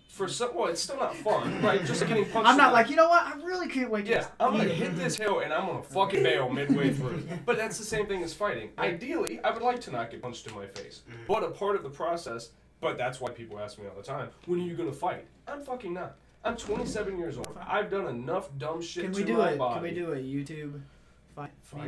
I'll referee you. No. No, because being very honest, like I said, like, I'm 27 years old. I got kids. I got a family. Like, I need my brain to do this kind of shit. Me getting punched in my face senselessly after all the years of abuse that I've done to my body, I'm riding on short mental springs as we're talking. I don't need to go out there and encourage any more fucking brain loss. I really, and this is just, I'm a firm believer. I'm an adrenaline junkie, hands down. I kind of want to fight. I want to get in the ring and just... So, again, there's that aspect of people. I would never tell someone, yes, you're a fighter, no, you're not a fighter, because it's about what your intention for it is. I know professional fighters. To be someone who steps in a cage and shuts the door behind you with another human being who's literally trying to kill you, you have to have that thing where you go, I'm either going to win or I'm gonna fucking die in this ring. But see, I don't have that's what I'm saying. Not for fighting. I have always been that guy. Like, even I grew up. I mean, the first half of my career, I would say for the majority of my career, I was never in top shape. Like, I always dicked around and would drink Cokes or eat candy, or, you know, just I was never in shape. But as soon as that gate dropped, it was like and Rob Dyrdek says it best, there's a kill mode that's instinctually in people. I have kill mode. Like, it's either I'm going to win or I literally will not be able to breathe, can't hold on, can't do anything until... And that's the same thing with cage fighting. I could go in and train for 3 months, even if I know, if I'm stepping in the ring with Conor McGregor and I'm about to get my ace whooped, I'm going to go in there and he's going to have to eat his lunch and hit real hard. So, I know what I do is not nearly as dangerous, but there is a certain... Can somebody get that kid a happy? There is a certain kill mode-esque kind of adrenaline to it. Yeah. Well, there is the podcast. When you're doing something live, especially. When you're out there doing a live show or it's a play or anything like that. I just instantly started sweating on the back. Or you're doing like live tech. In any of those situations, like, there's a fine line between efficiency and chaos. Oh yeah. And any misstep could throw everything off and it can end disastrously. Yeah. Well, and it literally... And if something does go wrong, which 9 times out of 10 something will go wrong, always, you've got to have enough maneuver time to fix that and get everything back on point. And to me, that is the true mark of a great entertainer. Because to me, there's no such thing as a perfect performance. There is a great performance and there is a not so great. It's a champion thing. But we would see things that happened on stage that a layman in the field would not see. Exactly. We would see someone hiccup over a line and bounce back and go, God bless that guy. That's a professional. Because it's not the fact that he hiccuped over the line, which... It's the fact that he hiccuped up the back. And bam, came back. But for the person sitting in the audience, if they would have hiccuped on that line, they would have frozen up mentally, and you'd have been standing there shaking like a leaf on stage. But for people who have been in that arena before, you're going, he got hit in his mouth, and he just put his hands back up and kept going. That's very difficult, where in podcasting, it's again, a different form of it, but... Because that last live show I did... 800 plus people. At the City Winery, like, Seriously, hands down, you probably didn't notice, but there was a couple of points where I kind of stumbled over my words a bit. Oh man, I mean, I think, but again, that's the process of it. Because 10 years from now, when you're one of the top monster podcasts in the world, you can then tell the up and comers, dude. When I stood in front of a stage of 800 people, I literally almost shit my pants and I couldn't feel my tongue in my mouth. Well, I can't lie because I wasn't about to. Well, sure, but I'm saying, yeah, but you can tell your truth of it and go, dude, it was hard. It was not easy for me to get up there and do that, but I did it. And then after doing it 100 times, now it's not a big deal when I fumble. I lean into the curve and I let the audience know that I fumbled. That's a good way of putting it. I always leaning into the curve. Yeah, and well, it's the same. Like it's like getting calluses on your hands, man. You eventually rip so many blisters and this and this to where. It's almost like you're still ripping blisters, but they've been ripped so many times. It's like, it's fine. But that chaos, that fine line, and I've never said it out loud, but that's probably the main reason why I love. Yeah, that's the adrenaline you're chasing. Because, sure, something can go wrong, but I've been doing this so long that I know what I'm doing to make it right again, and it's really the only, It's the only thing, and that's why I feel so strongly about why I feel like, my calling is what I'm doing now, is because I feel like that's kind of life. But the difference between, like, being a storyteller and being, living in the real world, I can control it. Yeah.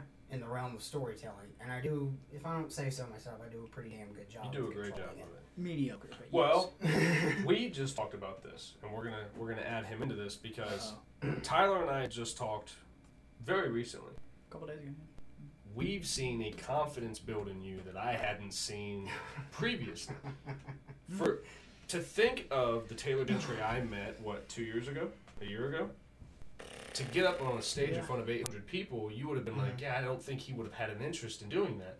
But you built that confidence that goes, look, I'm Count Drahoon, and I'm a fucking shit. Fuck with me if you want, but I'm talented as shit. Well, when you met me, I was going through a really rough time in my life. Yeah, you were. I was, and up at that point, I'd been an actor and all that for a long time. So like, I had the confidence to get up there and perform and all that stuff. But I will say that at that point in my life, I feel like I lost a lot of what I like to call luster. I learned that from SpongeBob. The desire to. Barnacle Boy, he was like, wow, it seems like a lot of the creatures of the deep lost their luster. Is that what the luster is? That's your desire to? Well, I lost a lot of, not the desire to, because I was still doing Count Drahoon. You just lost the umph. I lost a little bit of umph. There was a lot more anxiety and fear than that I had. A lot of uncertainty. Because at that point in my life, I was at a dead-end job, a dead-end part-time job, working for the government, and it was a really toxic working environment too. It was really bad because there was essentially like she wasn't my direct supervisor, but she thought she was. She was making my life a living hell, and she was like literally making up lies about me to try to get me into trouble, not to like get me fired, but just so she could have some sort of control. Over me, to kind of hold over my head. So I had that going on in my life. I had applied to numerous jobs just to get out of where I was working, and I got told no. And expenses were going up. You were running a podcast. And I was trying to do a podcast. And also, there was this girl that I was like deeply infatuated with. And that thing like completely imploded and fell apart right in front of my eyes, and so I was dealing with all of that in that short span of time, and I don't know what it was per se. Well, no, I take that back. There was just something that clicked in the back of my head, going through all of this pain, that I was this low in my life, and I was never going to be back here again. There's a big part of that. So I got a new job, and I'm still currently employed at the place that I'm working at, and I love my job because I work for people that value me as an employee, and they have actually given me opportunities to move up, and I've gotten 2 promotions in less than a year.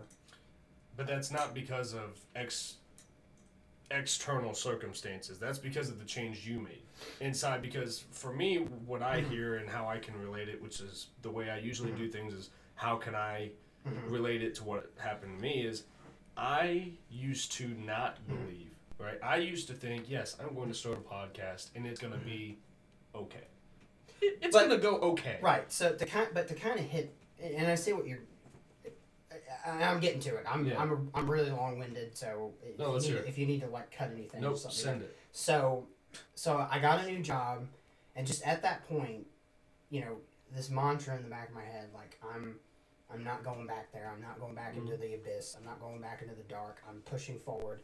I'm gonna get I have a dream, and there were times where I felt like I was literally the only person who believed that I could plausibly make this happen. I had a lot of people I had to prove wrong. Now, Tyler believed in me. I remember that. Well, you kind of did. That's a part of being in the game, though. There's people who, if you're never in the game, you never go through that. But I've told this to people a lot. My grandmother, who I love dearly, and we were super close, to the point where she used to call me her heart. That kind of, I'm a grandma's boy. She flat out told me that year. She said, "Taylor, you need to stop doing counter doing because it's silly. Nobody will ever get it. You just need to quit." I didn't listen to her. I kept going, and that was hard. It's hard because a lot of times, and I've said this a lot, it's usually the people that you love the most that are going to try to stop you, and it's not because they hate you or they're scared for you. They're scared. They don't want you to fail. But they don't want to see you in a gutter drinking out of a brown bag. Right. Talking about what should have been, what could have been, what would have, Exactly. And so I guess what I'm trying to say, at that point in my life, I just got into this mentality shift. It's like, this is do or die. I either make my dreams come true and say, to hell with everybody else that doesn't believe in me, or I die. That's 1,000% the difference between someone who succeeds and someone who does not. And that's what I'm trying to get my friends. 1,000,000. And that's what I try to get my friends to see, because it's hard. Because a lot of times, I get accused of being an optimist, and that's not. I am optimistic at times, but that's not really the case. It's like I have to make this happen. Right. This has to work. My entire life, my energy, just the bane of my existence is solely dependent on the success of the show. Honestly. And it's not because of the money that's going to come from it. It's because this is what and this sounds so crazy, but I fundamentally believe that God put me on this earth to do exactly what I'm doing right now. And I agree. And to make it succeed. Because I told Tyler this analogy the other day. I really believe that when in heaven, God was getting ready to put me on earth, he actually intended me to be born sometime in the late 19th century, the early 1900s, so that I could have lived through the 30s and the 40s and the 50s and all that. But at the last second, God said, "Hold on a minute. Let's put him here. Let's make him born in 1993. Let's make him the son of Rhonda and Mike Gentry, brother of Tyler and Drew." And they were like, "Are you sure you want to do that? Because he's going to be totally out of place." And he said, "Trust me. I know what I'm doing." But the world needs that. Right. Well, that's what I'm seeing. The world needs and even now, I have bad days. There are days where I'm just like, dude, nobody gets me. I'm such a weird guy. He says that every day. Yeah. Point at you, Tyler. But then I have days where I'm reminded, it's like, as crazy as this world is right now, I think the world could use some of Taylor crazy. Yeah. You got people out there kissing feet, man. People get you more than that. Could you imagine 70 years from now, you're laying on your deathbed and you have every story that you've put to a microphone inside of you never came out? That would be the worst fucking thing I can imagine. That Ed Milet said that on a podcast. That when you go to heaven, that's the thing you get to wrestle with. You either meet the man you're supposed to be, which is, and I think I said this on the last podcast you and I did with Mike. I've never done a podcast with Mike. Oh, Mike Nick. Oh, okay. you when you go to heaven, you meet two people. You meet the man that you Could have been, and the man that you are. And heaven would be that you meet the man that you are, and it fits exactly perfect. Hell would be the man that you could have been, that you never took the chance to go. And it's a daily struggle. It is, because even now, like, and granted, I would say in the self-confidence realm, I have made astronomical leaps and bounds to where I was when we first met Karen. Yeah, I can. Yeah. But it's still a work in progress, because every now and then I still fall into that trope of. It's like I told you on the drive here. You'll never have your shit together. No, never. And I was just telling my mom that the other day. I said, I realized 2 years ago the reason that I give my parents the grace that I do from the upbringing I have. I'm a parent. Right. And I fucked up massively with my kids to where I'm going, my parents are me. Yeah. They're people trying to figure the shit out. They're just doing the best that they can. It's The thing was, the generation before us, they lived in a realm of what everyone thought was possible, right? Well, we now don't do that so much. We believe that everything's possible. Right. It's a little different.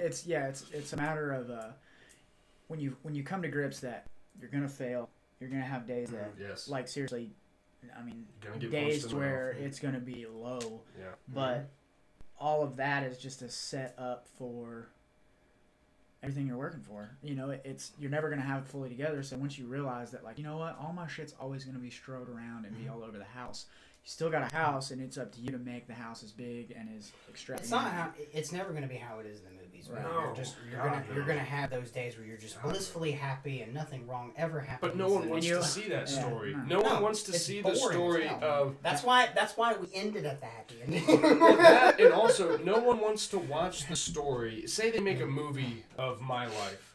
Nobody. Now, again, they may want to see this part, but it's not as cinematically attracting to watch a guy smoking CBD, broke down to his fucking balls financially, with a wife out there supporting him, taking care of a kid with hundreds of thousands of dollars of debt, who's sitting in here podcasting with the belief that this is going to be what changes the game. Right. You post that with every amount of passion you just put through that microphone. You post it. 7 days later, you refresh the stats, and guess what? They fucking suck. There's not many people who have the wherewithal to go, it's a bad season. Got to go back up to bat, though. Yeah. You know, it's when my time in the batting order comes up, which is for me Sunday night at 7 o'clock. When I record, I got to go back to the fucking plate, or else it's over. The ride is over. That's wrapping around to the other, like a circle. It's a circle. It's a circle. That is, like I said, it goes from point dots. I write that one down. We get the circle. Hey. Shout out. I now pronounce you Chuck and Larry. But it's I don't forgot what I was gonna say. We were talking about, again, it's where champions are made. That's what I was gonna say. That to me, being able to get punched in your fucking mouth and get back up. That's the quote unquote of a champion. Especially in the realm that we all live in, without the people who support us, we're dick. We're nothing. If nobody supports, nobody listens, we're fucked. Yeah. And not only does my success and your success, but the two people that are sitting out there, their lives depend on it. Right. So and that was a big fundamental change for me, like what you were saying. When because I've had a wife who told me, dude, you're not shit. You're never going to be shit. When I got a wife that goes, dude, you're the shit. Get your fucking ass in there and podcast and save this fucking family, because we're riding with that. It's like Superman. Yeah, and you feel that. Yeah. When you get in here and you press the wha-pow, you fucking pull it open like, dude, I'm the shit. You're like, I'm the Absolutely. And that's why I rock with Ambition, because, but again, so tell people what the three. So it's hard work, faith, persistence. Because I fuck it up every time. Yes, it's hard work, faith. A lot of people do. I always say hard work, faith, and perseverance. Which is essentially the similar thing, but yeah, hard work, faith, persistence. It's 3 keys to success. It's again. You cannot succeed without those 3 things. In my opinion, you can't. You cannot. You cannot go through without faith. Faith not being just spiritually, but it's faith in yourself, faith in the process, literally faith in all aspects. Hard work, you're never going to go anywhere without getting your knuckles bled. Knuckles bloody, feet and hands dirty, all that stuff. You got to just the world famous grind it out. Like that's just hard work in anything, and that's staying up when people are going to parties, and you're in the studio recording your podcasts or writing your stories or building your brands and things like that. Hard work it's inevitable in order to be successful. And then persistence, not perseverance. You messed me up. See, that's why I mess it up. Persistence is exactly what I mean. Persistence.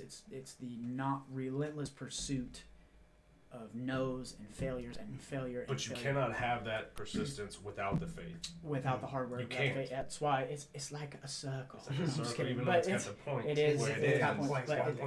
But no, it's just. It took me a while to realize that those three things are just so embedded in life. But yeah, once you realize that without those three things, and a fourth thing, if I had to add to it, is just to have some fun, man. Like this stuff like this. So it's a quadrilateral. It's a quadrilateral, but it's a triangle. If that makes any sense. But it's really a quadrilateral. Well, right. Let me ask you this, and I want us all to answer this. What was the point in your life that if you had to put a bookmark in that point, for you went to, God, man, I hope this fucking works out, to, oh shit, this is gonna work out. This is what I do now forever. When was that point for you that goes, whether it blows or not, this is just what I do now? Are you talking about like that mindset change? Yes, or just, yes, yeah. I think I would have to say that process probably is a window of time between October 2017 and July 2018. Wow, pretty recent. Pretty recent. Because... And what caused the shift? Well, it was just those changes I was talking about in my life. You know, just going from just absolute zero, like, what the hell am I doing with my life, to basically the evening of July 12th, 2018, it's like, and I said, this is our first live show. This is going to either take me to the next level or I'm going to go back to zero. Fuck it, let's do it. Were you cool with going back to zero if that's what it took? I think so. To restart? I do, because it's like, if I go back to zero, I'm just going to go, I've been there before. I'm going to scratch and claw and get my way back. Yeah. I've been there, so I know what it takes to get. So fortunately for me, July 13th, 2018 was the best birthday ever, because I didn't go back to zero. I climbed along on the... I launched. Yeah. It was a huge... Yeah, the live shows were huge for the podcast. Like, my audience grew. Oh, yeah. Tremendously. That was a complete pivotal moment. I think I know what yours is, but what was yours? March 16th, 2016, or 17, sorry. Was it 16? No, 2013, I'm sorry. You want to know this? I don't know why I said 16 and 17. Maybe March 16th, 2013. The death of your friend. Absolutely. I would say that was a pivotal moment for that both was of the us. same. But the thing is, for me, I think for the most part, I was kind of in a dark cloud from that point to then. I really was. But then, like, I'm starting to come out of the wilderness now. Right. I feel like. But I feel like for those years, like, through college, all that time, I was really over... And it was kind of blocking my minutia a little bit. I can tell you that day was... Like, I thought I was at rock bottom, and then that day hit, and then that was... Oh, yeah. You know what I mean? Like, oh, yeah. Anybody can go through quote-unquote rock bottom, but, like... I was in a relationship. Everybody's rock bottom. I was there, was training for dirt bikes. I was working a factory job at the time, and I knew, and it's crazy that my best friend at the time was working a factory job as well. And I remember vividly weeks before of like, dude, we can't keep doing, like, we've got to. And he was a motocross racer as well. Sucks. It was like, man, like, I'm not living paycheck to paycheck. And that guy saved every dollar he ever made. He never spent. I'd never seen him buy one thing, which is weird, but. I was like, man, I'm living paycheck to paycheck. I'm making killer money. I'm killing it at my job, and I hate it. And, like, I think he actually said killing it, though. I did, not then. But, like, I was doing really well in the job. And, like, I had just quit school. Obviously, my military father loved the fact that I quit school. So I was working my ass off. That's sarcasm, by the way. Yeah. I was seriously condemned to, like... Every day I woke up, he was like, "You go back to sleep." What are you doing, you piece of shit? So like, I was like, how dare you? I was seriously the spawn of Satan. And when I quit school, I had no direction. I was, hanging out with my girlfriend at the time, and we were just, and honestly, to this day, I could ask her, and as much as hopefully she doesn't hate my guts, but as much as she does, she would say the same thing. Like, I was just dreaming of, like, man, dirt bikes is the way to go. Dirt bikes is gonna change my life. Like, I'm gonna work my ass off to be a motocross racer. Lost my best friend, and literally, like, bam, that day I was like, I seriously have nothing to live for. Like, I might as well just join him and roll on. And seriously, a week later, with all the dreams and all the talking and, you know, talking to the Lord, talking to Casey, all of that stuff, it literally just flipped the script. To answer your question, I never once, after that moment, once I just, like, strapped up my straps and just said, let's fucking go, I never once said this will never work. Never once have I ever said anything I do from this moment on, I hope it works, because I know it works. You were also willing to be flexible in the process, because where your dream then was to be a world champion motocross rider, you've now taken that same mentality towards business. But again, how I know, to go off of what Taylor says, is how I know I was made for what I'm doing at this moment. My brand is in motocross. Yeah. So motocross is making me what I am today. Yeah. So I never in my entire life, I woke up every day, and still I have my days to where I'm low, but still, you could ask me, are you going to be where you said you're going to be? Not a shadow of a doubt in my mind. And if it's not the triangle and the clothes that take me there, there's going to be something to where when I hit a wall, I'm just going to make a door, open the door, walk through it, and make another door, because I'm a firm believer in every failure, again, goes back to motocross. It's not losing, it's learning. When you get second place, you don't sit and dwell on, holy shit, I lost, I'll kill that guy next time I see him. It's more or less like, how did I lose? Why did I lose? And let's figure it out. You learn how to turn harder into the turn that when you go next time, it's like, oh, well, that bump was getting me. Let's just go around the bump. Or jump over it. Like what Thomas Edison said. I didn't learn to make a... no, I didn't fail. I just learned 1,999 ways how not to make a light bulb. How not to make a light bulb. And that was the same way with... Because during that time period, I was more or less kind of doing the same thing, just kind of taking it from a different tact. I had my own online network. Basically, the idea was just it was going to be a multimedia network. Camcorder TV. Yeah, Camcorder TV. We were going to make podcasts, web shows. And I think the idea itself was great. It was a media agency. But the problem is that we did not have enough resources to...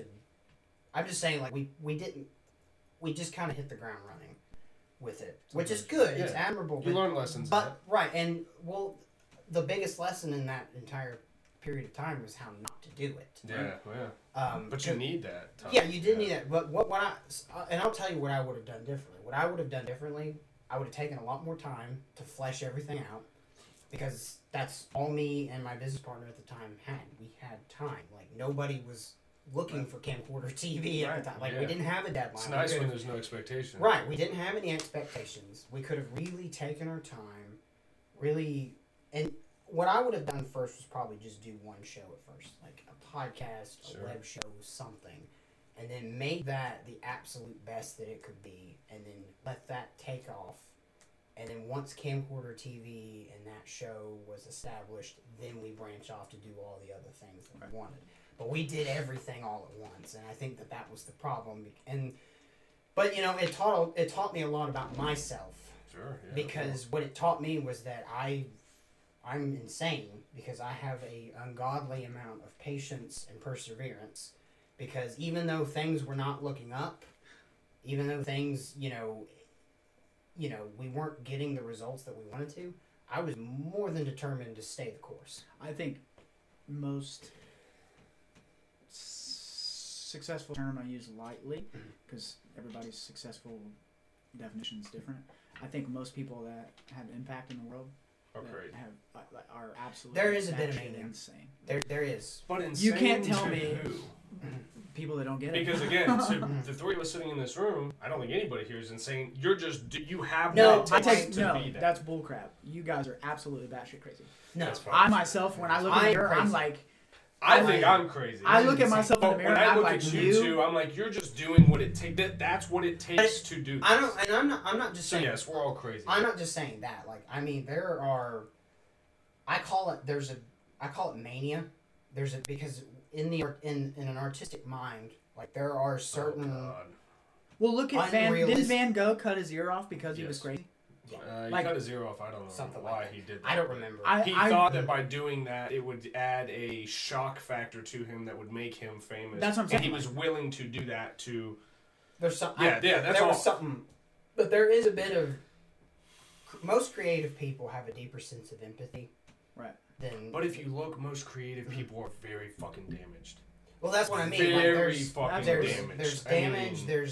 There's some wires that have been cut off and burnt that just. But I don't know if it's coming. But that mania that I'm talking about, that like really deep seated emotionality that I have, it's a curse because I've like when I meet somebody, like if I become infatuated with somebody, I get, and Tyler will tell you, like I get super attached to them. That's how I am. Same way. Well, I'm that way too. Yeah. And it drives me up the wall because a lot of people aren't really like that. Yeah. What people say like you're an obsessive. Try to hit it again, Right. but it might have died. So we might just be rolling the rest of this episode. Oh, but yeah. if it died, then it's so no problem. I've had a lot of heartbreak in my life. Yeah. But as much as that sucks, it's been really good source material for stories. Yeah. So, yes, I hate getting that low, and I hate the depression, but at the same time, I can't not live without it. Because I have to have that It's you. to make me a storyteller. Yeah. It is the epitome of what life happens to someone versus life happening for someone. There are the 1.5 million people. And it's your perspective. Right. Well, that's what I'm saying. That's perspective. It's That, you could look at Taylor's journey, your journey, for instance, the alcoholic background, the losing this person, this person. You could look at that, and you would be in a completely different place if you would have said, "All of this is happening to get at me. I'm done. I can't handle it." When instead you said, "Okay, this is happening because of this, and then this domino is going to follow this domino, and now I'm going to have this platform to do what's this." that episode I wrote? Her name was Mercy. Yeah. Right. That was all about that heartbreak I went through. Yeah. Well, all of that. And here's one thing that for me changed my whole game. I used to walk around talking about, I don't know why I can't catch a fucking break. I don't know why I have to need alcohol to be able to get up and go in the morning. I don't know why I had to get 3 fucking DUIs before I met the woman of my dreams, and why did all this bad shit have to happen that now I've tried to dig myself out of this fucking hole. You know, I've lost kids. You know, I've had to watch kids be born that I knew they were going to die. Why did I have to hurt that bad? Why did I have to sit in a jail cell looking at 7 to 10 years in prison before I could go, fuck, stop drinking. Right. Stop fucking drinking. Why am I so stupid? And I used to talk to myself that way. Right. The day that I looked and goes, look, motherfucker, you want to impact the world. You can't impact the world by sitting around on the couch watching fucking YouTube videos. You went out, you lived life, you took chances, you fucking failed. But all that heartache that you've endured is now a story that someone else uses to change their life, and that's what you're claiming you want to do. So without those times, you're nothing. Yeah. You're nothing. But the change came when I went, life didn't happen to me. Life happened for me, Right.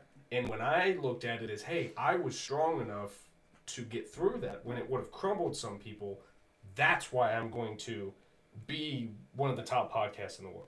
Right. Because you won't outwork me, because I'm going to work my ass off to make sure I never end up back in a jail cell or broke as fuck or, Right. you know, whatever. You're not going to outwork me. I know that. Also, I had to stop telling myself that I was a fucking moron and that I was useless and that I was a piece of shit because I had done X, Y, and Z 2 years ago. I had to start going, yeah, you did those. Right. Get the fuck over it. Stop reminding people of the dumb shit you The did. think and grow rich mentality is a man thinketh, so he be. Manifestation. It's the same thing, which is why I recommended that book. And you knew, like, Yeah, you know how I am. You know how I am as far as manifestation, and so do you. Like, manifestation, like, I get to the point of, like, manifesting, like, You said parking spots. parking and shit last spots, time like we crazy talked. stuff. Like, I'm insane. But, like, a man thinketh, so he be. It's the same thing. You could think all day long positive, but again, I preach this to very close people in my life. If you do the same thing with negative, it's Like if you It's say it's 100%, going to rain, yes. it might not rain tomorrow. But 3 days later, when it's thunderstorming, don't come to me and say, or don't come to that person who you go to and say, well, I told you this. It's because you manifested that. But you know what's funny about the headspace change? The people that go, God damn, I got a photo shoot tomorrow. I bet it's going to motherfucking rain on me. The difference between those people and us is instead of going, God bless me, it's going to fucking rain and it's going to mess my photo shoot up, you bring a fucking rain jacket and you shoot under a bridge. You adapt around the situation, and then that photo shoot becomes one of the most successful that you ever fucking Most had. of the time, yeah, it happens that way. It's the same as having. I sent you the post notes. We haven't talked about one of them. Not one. And this podcast is way better than if we would have gone off the fucking. I don't even notes that know I what wrote. they were. I didn't either. Yeah, I don't I know. wrote down a couple fucking ideas, but again, Nobody sent me any post notes. I send people the show notes. No one cares about you. And I'm we just kidding. very, very rarely use them because the natural talk is so It's much always, better. Well, it's more impactful too. You know, it's. What were we gonna talk about? Let's see. Let's see get if into there's. let's finally get into the podcast. Now that we've been This is talking the for pre-show. God knows how long. Let's see. Is that thing recording? I'm sorry. Yeah, It yeah. is. Okay. That's why I it know says it's recording. Well, in I know big it red. says, but there's no time moving. No, so that's because I learned that when you I did the ads first, so people heard about 5 minutes worth of ads before we started talking, and then the music plays, the intro music, and then it went in. So when you clip 2 points, at least on Adobe Premiere Pro, when you put 2 clips in, that time is showing the end of the song, and then it doesn't show you your active call time. So once I hit stop, it'll then show us how long we've been talking. Got it. So let's see. I don't even know where the fuck I put them. No, that's in. People who will post workout content for years, looking no different, feeling no different, trying to motivate. That was a pet peeve I was having at the time. People who do backdoor sales was a pet peeve I had. The show notes are really just things that aggravate me throughout the week, which is why I'm glad we didn't talk about most Sounds of like them. that's a life happening to you. The other The other part was, does everyone deserve a road to redemption? Does every person? I like that one. That was the one I was with the Jussie Smollett thing. What was that? I listened to that, but what you was got it the again? Bill Cosby. You got all this stuff that happens.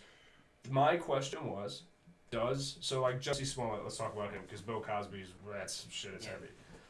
Jussie Smollett is an actor. He's a African American gay man who is an actor on the show Empire, one of the biggest shows in the world right now. Got it. He faked a hate crime.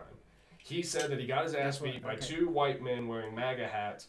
Said he got his ass beat. They called him the N-word. They called him gay stuff. All this stuff. It was fake. Complete bullshit. He hired 2 big black dudes to kind of beat his ass enough to where he had some marks, but not enough where it actually fucking hurt him. And his goal was to ensue that this hate crime, this victim, he was a victim. Right. So that way when he went for salary talks, they would pay him more because now he's this polarizing figure, kind of, because he had gone through so much. First of all, sorry to interrupt, but that's the love of money versus the love of It's not true even that. intention. That is the pure desperation of someone who's not willing to put the work in to make their life what it needs to be that's to what I'm have saying. that That's sort of like, success. What made him a better person, or Nothing. what made people around him look at him and go, yeah, man, no. But you know what else didn't happen? I guarantee the 2 guys, he probably promised them money, whatever. He never told that plan to enough people for someone to go, hey, that's fucking stupid. Right. That's not something he's got you enough should people. do. He's got enough people in his group that are just like, man, whatever floats. That's the same thing with like the R. Kelly thing. Like, you know how many people that were like. But now look at them. Well, now that the money dried up, no, but everybody's well, rolling. no, yeah, but like at the time, like he was doing so much wrong. The people in his circle were like turning a blind eye almost, and was like, well, they're getting paid. Well, yeah, that's what I'm saying. You like, tell on him, now your money goes away. That's beside the point. Your question was, does everyone So Jussie Smollett, he did almost one of the worst things you could do. You tried to incite hate. Right. And in a time where that is already prevalent against racism, political bias, you tried to use that emotional overreaction as a tool to further yourself. So do you believe that he himself, we don't know what's going to happen to him. I'm guessing he's going to spend some time behind bars. That's my guess. The Chicago PD, they really did not care for that kind of shit. Because they have enough problems to deal with. Right. Do you think he deserves to be at the platform he was again. So I'll go at it two ways. Religiously speaking, we're all forgiven in the Sure. end. Yeah. So absolutely. Yeah. My other answer is absolutely. Yeah. Because I've nowhere near created, like, I've never done something deliberately to create hate, but, like, think about the things that you've gone through. I have. You know what I mean? Like, think about the things that you've gone through in your life. You, essentially, this is your forgiveness. I've said things and done things so that somebody didn't like somebody else. Right. I've So done that. that's what I'm saying. Like, this is your forgiveness. You Yeah. have an audience now that actually, like, values what you say. Like, to me, that's your... I'm telling that story, just like Liam Neeson Right. told his story when Right. he told the story of, he was going to kill some black guy Yeah, he saw. yeah. He's saying, I'm so disgusted by Yeah, this. yeah, Now, yeah. again, Jussie Smollett, it was on a bigger scale. He really But that's what tried I'm to saying. stretch it out Most there. people, like, even you go as far as, like, serial killers. Like, do they deserve a second chance? Everybody deserves a second chance, man. You can turn around. I've never believed... Well, I've never believed that, like, people say people don't change. I've never believed that. That's Because, not and Taylor can vouch for this, the person I was 10 years ago to the person I am now, literally a night and day. Yeah. Like, Oh, yeah. you could... Like, I like this guy. Like, You 10 years ago? 10 you were years an ago, asshole. Yeah. 10 years ago, I would have punched me in the mouth. And you guys talked about that in the first You know, one. so everybody, I believe, deserves a second chance because everybody can change. It's So the again- want of change. Like you are the... Alcoholism is the number one, like... It's the hardest thing to quit. You know, it's the same thing with drug addicts or anything else. Like, it's the hardest thing to quit. But, like, it's not necessarily... Nothing is hard to quit. It's the want to quit is the thing that gets people. So... To me, it's the evaluation of the person. Say Jussie Smollett goes and he does 3 years in prison, right? Just say. If he goes into prison and comes out the same or worse, and he was the coolest guy in prison, okay. I've given you an opportunity to come That's what I'm out saying. and now create a podcast and a YouTube Right. channel similar to the Road to Redemption where you're going, look, man, I fucked up. Well, look at... You do that, you know- Jordan Belfort. Perfect Yeah, example. He banged a lot of people. Like, well, he got money from people, like, Yeah. stole from people pretty much. Fire Festival. Fire Festival is a perfect Now, that example. guy's legally never allowed to be a part of a corporation or anything again, but He'll. I'm telling you right now, He the will. mindset that guy's He got, will, he's yeah. going to come out with something else. Yeah, he will. But that's the thing. You get another chance. Mhm. You know, like, fool me once, shame on you. Fool me twice, shame on me. Whatever. Like, that guy's going to get another chance. That Fire Festival thing, by the way, like, off topic, that Wild. is nuts, man. Have you Wild. seen that yet? I know of it. I just Crazy. haven't. Man, Crazy. like, And I literally, talked that about it. dude... I know, like, all of my crushes were, Just like, a subpoenaed. Man. All the Hadid women. Oh, dude. full-on scam artist. I mean, that guy just- literally butt raped people. Literally. But I think he started it with the actual intention But- that he was going to accomplish the thing he That's said what he I'm was saying. going to do. When- It went off the rails. when He you wasn't go- willing to let it go. So there's two ways to look at that one. Like, with his first company, Magnesis, like, it Which was the credit card. Yeah, the credit card. It was a scam. It's complete. Yeah. So you question the guy's... You question his I think his things intention anyway. was to use that money to actually make Fire Festival what it was supposed to be. I think his intentions were, sorry. Or to be rich. Well, yeah, that, but, like, looking at it from the insane marketing whatever I am, like, oh, man. And the app that thing, like, the app that they were trying to create, literal genius. Like, Brilliant. that's Zuckerberg status. Brilliant. You'll never... Those people are a dime a dozen to me. But you question his mentality because, like, oh, gosh, like, you're, you know, especially 2-3 weeks out, he was not producing anything. And at that point, it's like, okay, we're going to just send all this money back, which at that point he couldn't because he was spending it all Yeah. on parties and influencers and stuff. But When you got a dude willing to suck dick for water, you should pull the ripcord. That's listen, Let's just say that. although back to me being insane, me and my old lady were watching this video and watching this movie, and I was like, that's the type of people I want working for, man. I mean, yeah. I mean, like, If listen, you're I willing do, to- like, if Mike came to me and was like, this is what we're going to do, I mean, obviously I wouldn't suck dick for water, but, like, I'd be like, listen, like, I do a lot You of would stuff. hope there would be somebody on the team. I mean, that's the kind of people you want working for Now, you. again, for me, if I've gotten to that place where that's where we are, as the leader, I'm going to go, look, man, you're not doing it. As a Like, leader, we're going to figure something well, out. no, as a leader, would never get to that point Yeah. if I am. But, like, it's just... But to me, the Jussie Smollett and the Fire Festival guy, they're similar because they saw what worked. They saw that Well- hate, outrage culture would explode a platform to or a person to such a place of notoriety where he goes, I can leverage that. Well, think about... Same thing the Fire Festival guy did with social media. Well, and yeah, think about... I mean, take away all the money that was needed to actually fund that festival. That's a dream. Like, to go to a music festival with the top artists in the country at the time, in the Bahamas, in a private villa, like, heck yeah, man, that's genius. The height of like, luxury. Like, of course I will spend 4 days. And then you bring the biggest influencers on social media. Right, and then you get to there. meet them. Like, of course And I would pay network with $50K. them. If I've got $50K, I'm you've paying got it. $50K to go. Like, he was selling tickets for $250,000. Like, oh, it was And how insane. he still ran out of money with no shit on that island. Yeah, I don't get that. But, like, of course, and that's the thing, he wanted to be known as the guy that created that. Who would not, on paper, you write that down, and at the end of that paper it says, this was all created by Cam Williamson, you would be like, absolutely. It's the same thing Diddy did, but Diddy's worked. Yeah, I mean, pretty much. It's the same thing, like, Coachella, I had read, and it said in that thing, but, like, Coachella started out as, like, a shit show. Yeah. Like, it started out as people sleeping on the ground, and now Coachella is one of the most luxurious. The difference was at Coachella, you knew in the beginning you were going to sleep on the fucking ground. Right, and that, where at Fire Festival, it was he not. didn't. Yeah, if he advertised it as, hey, you're going to sleep on a tent, or in a tent on the beach, but next to Kylie Jenner, people would fucking show up for that. But Kylie Jenner's not showing up. Kylie Jenner's not going to sleep on the beach. I mean, or her tent is going to be much bigger. Yeah, like, it's going to be your tent plus 15 other tents. But the point is, if say tomorrow my podcast was Joe Rogan status, I have it in me that the day after I go back to drinking and I fuck my whole life away. Absolutely. That's a real possibility for me. So then I become the Fire Festival, the Jussie Smollett, where people are going, God, man, what happened to this guy? I mean, I don't know about, like, you going to that status. Right. You're not going to go to jail. But I'm saying, yeah, I could go to jail. Well, you Been to could, jail but I'm 3 times saying, for it. like, that's not you turning back to alcoholism. If I went doesn't back to hurt that, anyone. got in a car accident and killed someone, they'd be like, God, man, this dude fucking That fell off. sucks. He knew better. His life is ruined. Right. You know, he fucking knew better.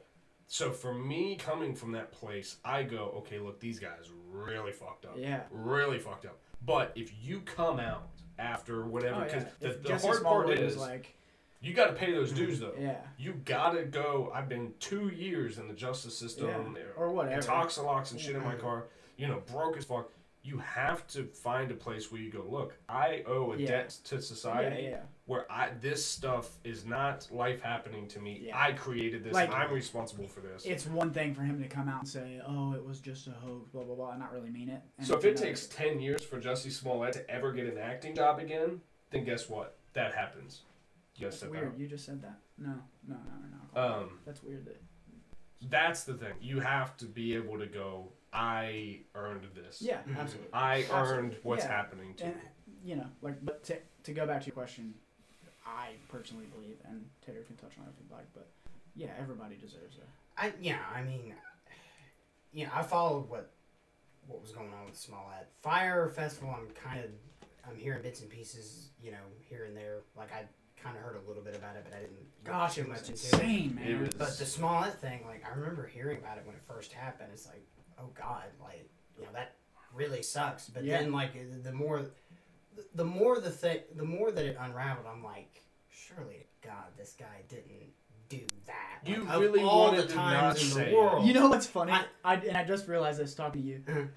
That mindset that you just said that with is the same mindset that we talked about earlier about people thinking in that box. Like, surely to God he didn't work that hard. But it's like, man, he did, didn't he? Wow. Well, here's the thing. Like, I feel so stupid for saying that now because at this point in our history, it's like, why are we even surprised at anything? Yeah, we shouldn't be. But at the same point, you hope to God and humanity Right. that this motherfucker would not do that. Go to that. But he well, But he did. But he did. That's the same thing with the Fire Festival. Me and Morgan were sitting there literally like, what? But see, and like another thing would come around and you're like, what? No See, way, I dude. believed that one because I've been in that situation. Mm-hmm. I've been a part of a team where my boss was buying $100,000 things. That's what I'm saying. Making like, shit look like it's all this stuff, and I'm in the background going, "Yo, this whole ship is sinking. What the fuck are we gonna do?" And they're going, "Hey, dude, your family. You're a part of this. You need to fucking sack up." keep the presentation that. Everything's fine. Yeah, it's an iceberg. You have to maintain the tip of that iceberg, even though underneath you're eroding at the But bottom. that's what, it's just funny that's a comparison. Like the same thing that we think of like the positive side, where like surely to God people wouldn't put in that much hard work to impact people, and it's like I will. But let's call it. You flip flop that. Surely to God somebody's not gonna do all that work to completely destroy someone. Let's call it But what it they is. did. Too. They did. But let's call it what it is too. Us as 3 straight white males, it's not a good look Speak for for me. yourself. I'm just kidding. It's not a good look for me to come out, especially with a platform, and go, "This gay black dude's lying." Well, no. So you have to. Now again, there's some of that should always Well, be aired on the side of caution. You want to, especially if people have been victimized, like you want to believe them. You want to empathize. But you Right, sh- like like, it's like, dude, I I hate mean, that sucks, for you. bro. That I hope you're sucks, okay. You know, And I then hope they you're come alright, out and then it's both. like, will you just make that like why? But- Why I would don't you hope you're okay. But for me, like, and you can hear it. I don't know how many episodes ago it was. When the story initially broke, I recorded a podcast that night, and I go, I don't want to say this, but like that's horseshit. It just doesn't add up. Like it And now just that you doesn't. right, like when somebody put that, Yeah. I think Dad was the one that was telling me. He's like, when you really think about it, like that story didn't add up. And when to me the Yeah, Covington boys' school thing didn't add up either. There's too much. There was white Catholic kids wearing MAGA hats with black Jewish rallies across the street. Yeah, and nobody ever talked about the Yeah. Black Israelites. And then there Nobody was ever talked a about couple Indian dudes walking around with a drum. There's too much in that story for me to believe that organically manifested itself on its own. So here's something horrible. This just shows you how pigeonholed I am as far as like the. I could have I even had to I had to listen to the podcast to know I don't even know that guy, but Josie? I found out 2 days ago that MAGA is Make America Great Again. You really didn't know? You didn't know that? Heck no, man. Wow. I don't listen to anything. Ooh. When I go for politics stuff, I call up my twin brother over there, and I'm like, "Hey, man, what's going on with the world these days?" Dude. And I ask, you can ask him. I ask probably every other month. I fucking hate it because at my job I have to have Fox News on in my So office. you're a conservative piece of crap.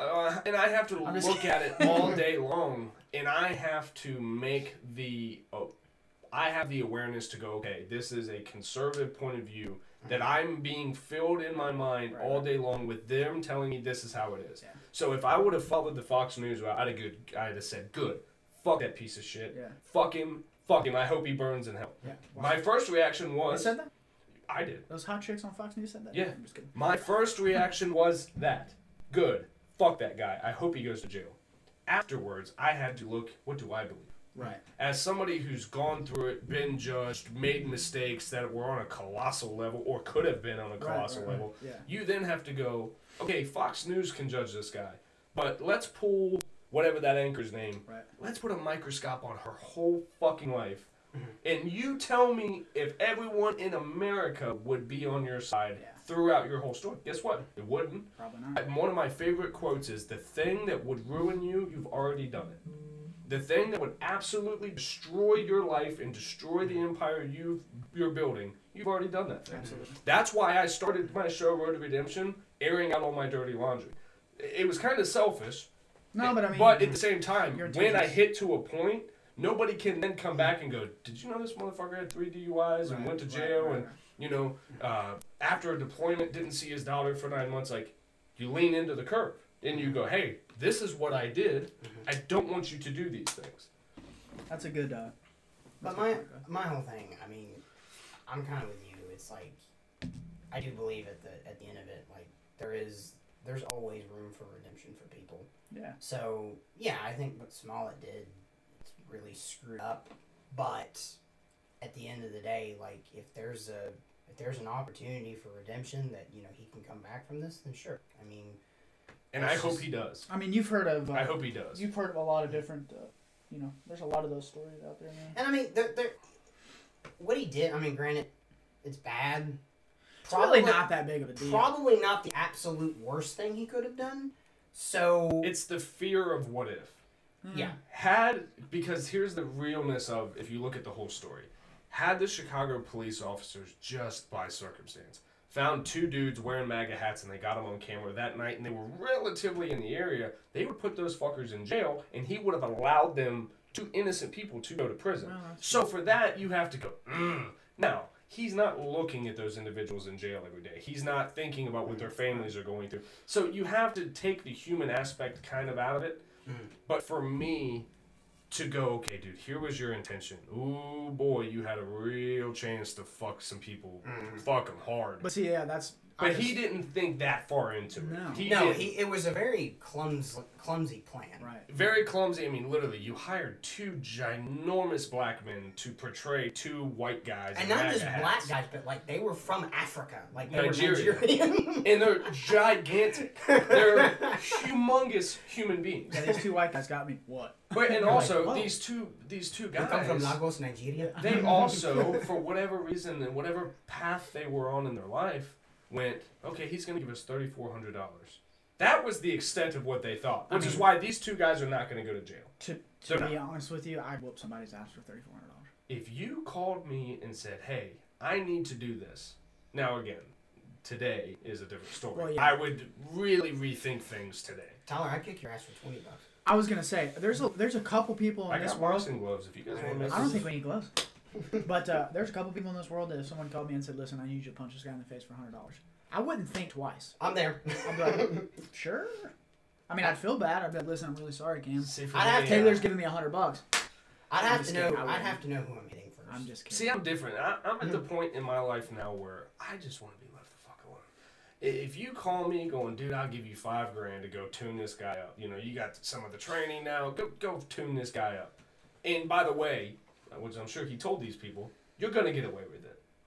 Nothing bad's gonna happen to you. Yeah, see, I would that's still go, you know what, dude, I got CBD. I could roll one right well, the now. thing is, I like, could blow it in the air and say, These fuck all this. guys, I mean, they're not gonna face any criminal charges. Or The anything two like guys that. won't, no. But I don't think anybody will ever take them seriously. It's like they're actors, right? But in 6 months, do you think anybody will remember those two faces? I think next week nobody's You got a gonna good remember point. No. Yeah. Those two kids, if they wanted to, they could go get hired on a TV show, and in 6 months you'd be like, that guy kind of looks like the whatever. But you wouldn't say that because then you would be saying that all black people look alike, and you'd be like, well, I'll just keep that shit to myself. So again, it's all gonna go away, just like the fear that nobody wanted to say that this gay black dude was making up a story. Fair enough. It can dissolve into itself that same way I think because, again.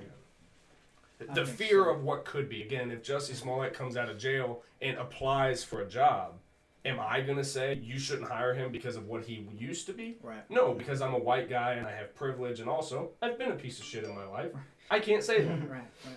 I've been a piece of It's shit. easy to judge people sitting from a high horse. It's Yeah. easy to sit on top of this, oh, look at me judging on you, instead of really turning a reflective eye on yourself and going, And that's very true. That's so true. Yeah. which is something we need to stop doing, because the only reason he thought he was able to do what he did was because there are people who want to sit up on that mountaintop and go, fuck you, and everything you say. It's not possible that you could say things as a joke. It's not possible that you could say things, because guess what? Some of it is true. I mean, you can't just say things anymore, and that's kind of, we're at a dangerous spot, but that's a whole nother episode. Yeah. As to the almost mandatory censorship that you have to that's have. my thing. I'm gonna just hang out, do my thing. Well, and people ask me all the time, like, dude, why don't you do this? Why don't you do that? For me, the way I operate, rolling up my CBD, sitting in here, smoking, recording a podcast, getting my shit out on paper, that's not for everybody. No. But I believe that it's for enough people that it could positively affect my life, my family's life, and the people who choose to listen. Right. I'm good with that. Well, I mean, think about like. I don't need to judge Jussie Smollett and do that to make my life better. Think about Joe Rogan. Think about all the stuff and all the people on his podcast. Obviously, like, I know people that don't like listening to Joe Rogan. Yeah. You know, like. Oh, yeah, there are people that fucking hate Joe Rogan. Yeah. Like, They think he's a racist. They think the he's a guy's bigot. awesome, because man. he says the N-word openly on his shit. Right. Now, again, would I? No, only because I understand how one person may... But he isn't using it in a pejorative. No, he doesn't. He doesn't, which is why I don't get offended by it. Right. But also, I don't have a great-grandfather who I have pictures of with scars all over his body. Right. That's not in my realm. So I choose not to judge the people that may be offended by that. But at the same time, I just go, it's not my... CBS. Yeah. All right. All right. But it's one of those things, man. I love the space that we're in, especially, again, we'll take it back to podcasting and then we'll roll it out. I don't know if you guys got to roll. Another hour. I love that we can get on this mic and we can sit and we can talk, and also that people can disagree with what we're saying. Mm-hmm. Because people have the opportunity to go, Cam, you're a fucking moron. Guess what? Create your own fucking podcast Good for about you. how I'm a moron. Good for you, James, in Yeah. Ohio. Good for you. And I've had it. I had just the other day, and you guys can both probably talk on this. I don't know if you would really have any experience in this area. Maybe you do, and you'll have You a might be cool surprised. story. 2 days ago, I posted a video up of my kickboxing shit. Some guy who doesn't follow me, who just found me through a hashtag, sees this video, and he comments, "Keep your fucking hands up." Because when I was working, it was him. I did say that though. Did you? Yeah, I watched that video. I was like, man, you need to keep your hands. Keep your fucking hands up. Yeah. To me, right? I know what I'm doing in the space. Yeah. You know, I'm not actively fighting someone. I'm more worried about the technique. But me, as someone who doesn't take criticism well, I'm like, fuck that guy. Even though he's right. He was right. He was right, and I should have kept my hands Good job, James in Ohio. Yeah, No, I'm right. just kidding. So, but with this podcast, I get the same thing. Yeah. Cam, dude, why the fuck do you do this? Why do you cuss so much? What do you do? Because that's me, and also I'm just showing you who I was in that moment. Right. I'm not claiming that I was perfect in that moment, but I get frustrated as balls when someone goes, "Keep your fucking hands up." But it's not because It's so it's not because you want me to be better. Right. That's not why Oh, you no, want me to they keep were my hands up. You wanted to comment that so the people in the comment thread saw you say that and police me up. and That's why I whatever. didn't say anything, because I was going to text you and be like, hey, man, Keep your fucking hands up. love what I you're have- doing, but... I have a professional fighter that I hang out with Yeah. relatively often. And every time he sees me, he fucks my life up over my technique.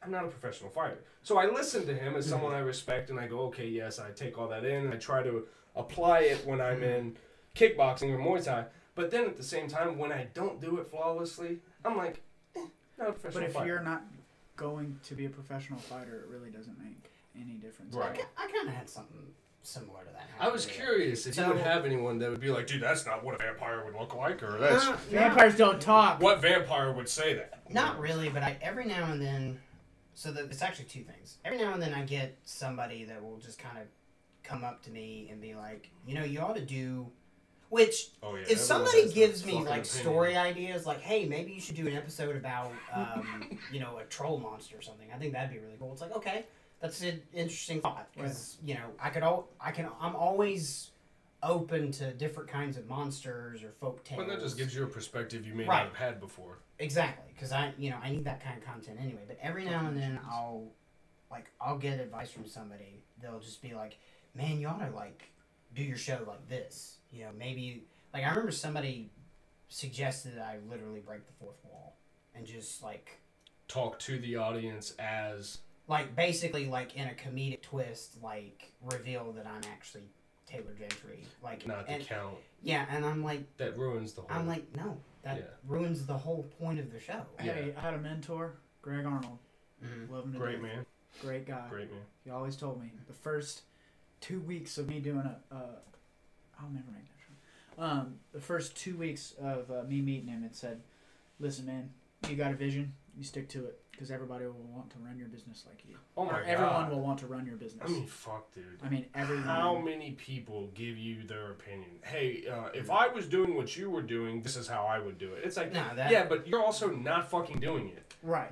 No, I get that. I get that a lot. and I'm not you. You And take it with a grain of salt, man. And then sometimes, I get, I had somebody come up to me, who's like, you should have this person on your show. And I looked them up, and it's like, they weren't exactly, horror related. They were death metal. Mm. And, So you could find a commonality there, but it would be a little far bit, stretch. but then, yeah, and it's like, I don't know. It didn't, I find guests that interest me. Yeah. Um, I'm so, guilty of that. I talk to actors. I talk to, Right. because I actually just recorded an interview from an actress. She lives in LA now, but she was born and raised in South Africa. Very Say they ever get- See, now that's And that's she, a cool perspective. and she has, her film credits are super impressive. She's in the sequel to I Spit on Your Grave, Mm. which is a very Very popular. Something I've well-known never heard horror of. exploitation horror movie. film. So she's gonna be in that, and I think she was also in I'd have to look again. I think she was in like a Blumhouse horror film, so like The Conjuring or something like that. Like, yeah, she was in, like, she's got some really interesting credentials. So, like, I find her interesting. And then, you know, some of the filmmakers I've had in the past, like Anthony Rouse and Joshua Kennedy and Michael Neal, like, they make really great films, but they're also really good people. So I love to promote their work. Well, let's talk about that. Okay. Tyler, I'm sure you'll have an interesting perspective on this, only because I've worked in this space with you a little bit. Oh, this will be good. Collaborations. Collaborating with other people. Do you have people that are offered up to you or offer themselves up to you that are like, hey, dude, we should do something together? Now, in podcasting, that's the best. When you collaborate with others and you get to use their audience and they use yours, that's how this shit works. Really, collaboration and being consistent in your posting time and being a talent, being able to do this, that's really all you need. You can improve production value, but the people you collaborate with can really make you or break you. Because if you have an episode, like say you took the death metal guy, maybe the best episode you ever had. But if you don't take your artist, which is what you are, and you don't listen to your gut and go, ah, man, I don't think we should do this. Yeah, I think it could go too many ways that are south to southwest. You know, either way, I don't see this going well. Right. But you feel bad by going, I mean, I just don't think. I mean, you know, off of all of the collabs that I've done, like it's always worked out. Well, it's not necessarily worked out because I put faith in a lot of people that just let me down too. But same here. I go off my gut. Yeah, like we're doing Ambition's gonna be doing a collab at the end of March with a DJ, like a good DJ in Nashville. Yeah. And we're putting his logo over the shirt and putting our logo on it, and it's gonna be sick. And which you did for me. My shirt's yeah. So like, it's just, you know, and that, for a perfect example, it didn't work out as great as we anticipated. Yeah, we didn't get orders, but right, but it worked out, but it didn't work out like. But I learned a lesson in that. Exactly. I learned big lessons. That's my thing. Is like, even with this thing with this DJ, you know, like. I mean, yeah, it could be the dopest collab ever, and I have a vision for it, which is why I even agreed to it. Yeah, you wouldn't have been entertained. I wouldn't. Yeah, so I have a vision for it, but it could also cost a couple $100. You know, like I don't want to lose a couple $100. He doesn't want to lose a couple $100, and nobody wants to lose a couple $100. Same here. You know, I've had a lot of really great people who I've had the chance to collaborate on in certain episodes. Then there were times where, you know, we arranged something and then on the other end they kind of fell through for me. I've had that happen with like a couple of folks who at the time had larger audiences than I did, and I was like, hey, you know, would you like to do some voice work for an episode? And they were like, sure. And it's like, okay, well, this is kind of when I need it by. If you can kind of get this to me this week, we'll be good. I wouldn't hear anything from them after that. See, that to me chaps my fucking balls. I mean, it does, but if you have agreed to work on a project with me and I've given you a deadline, because to me, in my realm, now this is selfish, I have to have my episode posted by Sunday at 9 o'clock to be consistent. So if you're sending me your audio at Sunday at 8:30, I'm fucked, because I have 2.5 hours now that I have to edit and clip and that right there falls in the same thing we were talking about earlier, which is things. Yes, it can champ your ass, but it can't keep you from doing anything. It still is what it is. I mean, you still got to lean with the curve. Put it together. If you don't, you're like, oh well, we'll just figure it out. And I've had to do that before. Yeah. Now you more, because you're not yet into the realm where you've interviewed a lot of people. Have you ever interviewed someone that the interview, whether you had to restart it and do it over again, where the interview was fucking painful to sit through? A couple times. That is not something easy to overcome. But, well, the thing is, those particular interviews that I'm talking about, I never published them. I did. I have one that was published, and I pulled with every public speaking, human resource management, every tool in my toolbox. I fucking used it. Trying to get this person to just talk. Just tell me what I'm asking. When I ask you a question, answer, and give me some fucking detail. Give me something that I can go off of. Not just, that's cool. Yeah, no, I worked really hard on that. Right. And then it's fucking dead silence. You're like, yeah, well, you know, what was that process like? Oh, man, you know, it was fucking tough. Yeah, but you're like, God bless America. Like, even if I hit the pause button and told this person, like, okay, look, that was fucking brutal. Yeah. when I ask you something, give me as much detail as you can. Yeah, literally. So if they don't have that in them to be that storyteller, to be that personality, that episode is hard to listen to. Yeah. But do you know what that does to an interviewer? Yeah. What that teaches you? So then when people listen to your show 10 years later, your early episodes are like, yeah, blessed. And fortunately for me, I've been blessed. I've had just about all of the folks that I've had on Count Drahoon have ended up becoming friends of mine. That's good. Like, this is a way for me to meet friends, and I did, and you can definitely see that. Like, they, these folks love coming back because they enjoy the time that they're on the show. As a matter of fact, I had the privilege of interviewing a guy last year he's got a podcast called Not Alone Podcast. His name's Sam Fredrickson, and he told me after the interview, he's like, "Man, this is the funnest interview I've ever done." He's like, "This was so cool. Like, you've got a really good thing going here." But there was this one interview I did. I never published it, and I won't say their names. And to be honest with you, I kind of forgot their names, but I don't think they did. Sick burn. I don't think that they ever suck on that interviewer. I don't think they did any homework on what the show was or what it was about. Sure. So, and it was an international call. They were calling in from Canada. Yeah. And he's got an invoice for you for that phone bill. So the connection was bad. That sounds fun. That was one thing, and the other thing was like they didn't get it. Like, they didn't understand that they were talking to somebody who was portraying a character. And it's like, on the one end, like, I understand they couldn't talk a whole lot about their movie, because I deal with folks that are making movies and they can't talk about it because of non-disclosure agreements and stuff like that. But there's ways around it. Like, you can give me details and, and I asked them really simple questions, like, what's your favorite movie? Your favorite horror movie? And they were just like, I really like Mission Impossible. Whoa, that's a really hard question. I wasn't expecting it. It's like, you don't know how to talk to someone? Like seriously, like, if you're an actor and a filmmaker, like, your favorite movie, or you're like, at least like your favorite 5 movies, like, that's off the top of your head. I'm not either of those, and I can name Or those. give me a movie that you watched most recently and say it's your fucking favorite. Yeah. Let's talk about it. Give me something. That was a painful interview, and it was one of those things. It's like, I did ask them to call in again because we needed to re-record because the audio was so bad. And honestly, it was one of those things. It's like, it didn't work out. Probably a good thing. Yeah. But that was really the only time. And, I've had some interviews that may have been a little bit easier than others. There were some that I was just dreadfully nervous. I was really nervous about the Christopher R. Mim interview because that was probably one of the first... Well, I shouldn't say that because really everybody is big in their own right. But... Mim was a big deal in the classic monster community, so I knew that I was going to leverage a lot of people from that niche. Yeah. And then Sam Fredrickson had a really big following. Josh Kennedy's got and Anthony Rouse has got a pretty big following too. But, and I mean this as a compliment, but I've interviewed Rouse so many times that it's like and it's funny because like one of the interviews we did, I totally screwed up on it. I'm like, buddy, we're going to have to re-record. He's like, all right, man, no problem. No problem. So That's awesome. Well, and I think I want to urge people, you guys can go back. I don't remember what episode it was. I think it was, again, in the single digits, episode 6, was our first interview, the 3 of us sitting together.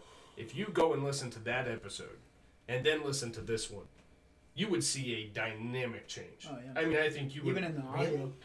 Yeah, I think the way that we talk, the way that the stories have flown, the way that just the episode has flown, I think you feel that it's way more smooth. It's as polished out naturally. I don't have to edit any of this. Okay, I'm sorry. You were talking about just like this podcast like as a whole. Like, no, there's always a huge.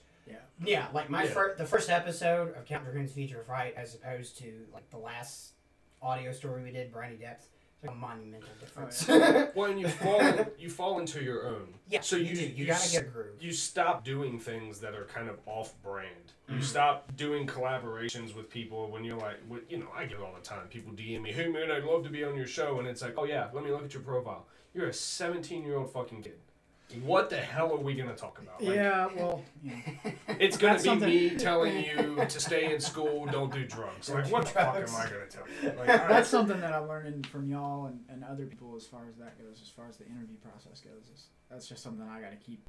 And it's something I'm still improving on. Yeah. I mean, I'm better now than I was the very first interview, but even still, like, I re-listen to it all whenever. By the way, I have a great sound mixer, Aaron Trimble. And I He's do not. Phenomenal. You still do a good job. Great job, Cam. Sorry, I lost my train of thought.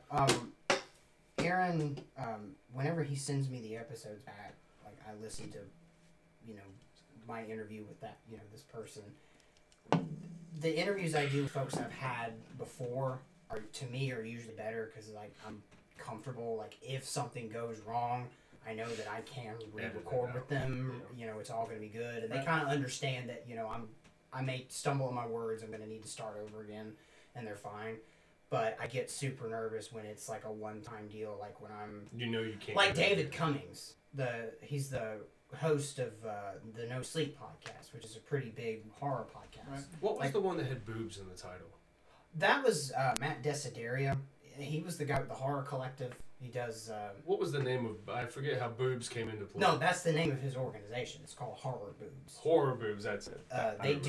They do showings in New York. They talk about. How many boobs are in horror? No, just like No, they he literally show, has nothing to do with boobs. It's No, just, they that's show. the name Well, of they his show thing. like rare, obscure horror and exploitation films. So if you're into that kind of thing, a lot of those movies have a lot of nudity and Okay, well, makes violence.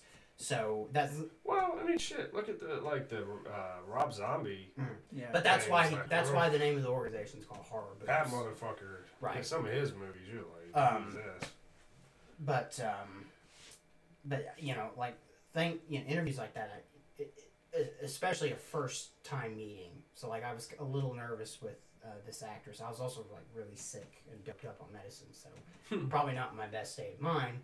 But it is a little nerve wracking for me because it's like, okay, I have to be the character, but at the same time, I'll also have to make sure my equipment's working, and the pacing's good and all that. There's like a lot of factors that are running through my head. Yeah. And I'm also trying to have a decent conversation with this person.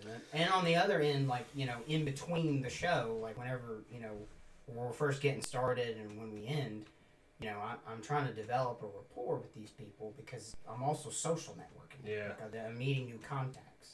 So. Well, that's very difficult as well. So, like, especially in the early stages, like, for me, it's just me here in the studio. So, where I've had you to help me click the camera, for me, it's usually me. I have to look in the mirror to see if the camera shut off, reset the camera, make sure that, whatever, and that I'm talking and holding a normal thought process. And by doing all those things, I don't pay attention to the fact that there's a fan blowing and just fucking my audio. You'd be surprised how much you miss. Oh, yeah. It's... Or that sometimes you just do something like... Like, I was drained. I had been on the road for 9.5 hours. I came home. I was sick as balls. I smoked CBD, and I got so relaxed. And then I was literally on a podcast like this. Hey, guys. And I'm going a million places that a sleep-deprived brain would go. Yeah. And I watched that episode back, and that was the one where the fan was blowing. And I'm like, why in the fuck did I publish that episode? But you got to publish it, and you have to laugh at it. Yeah, you got to laugh at it. So let's break it down. Let's tell people, what do you got going on? Tyler, what do you got going on?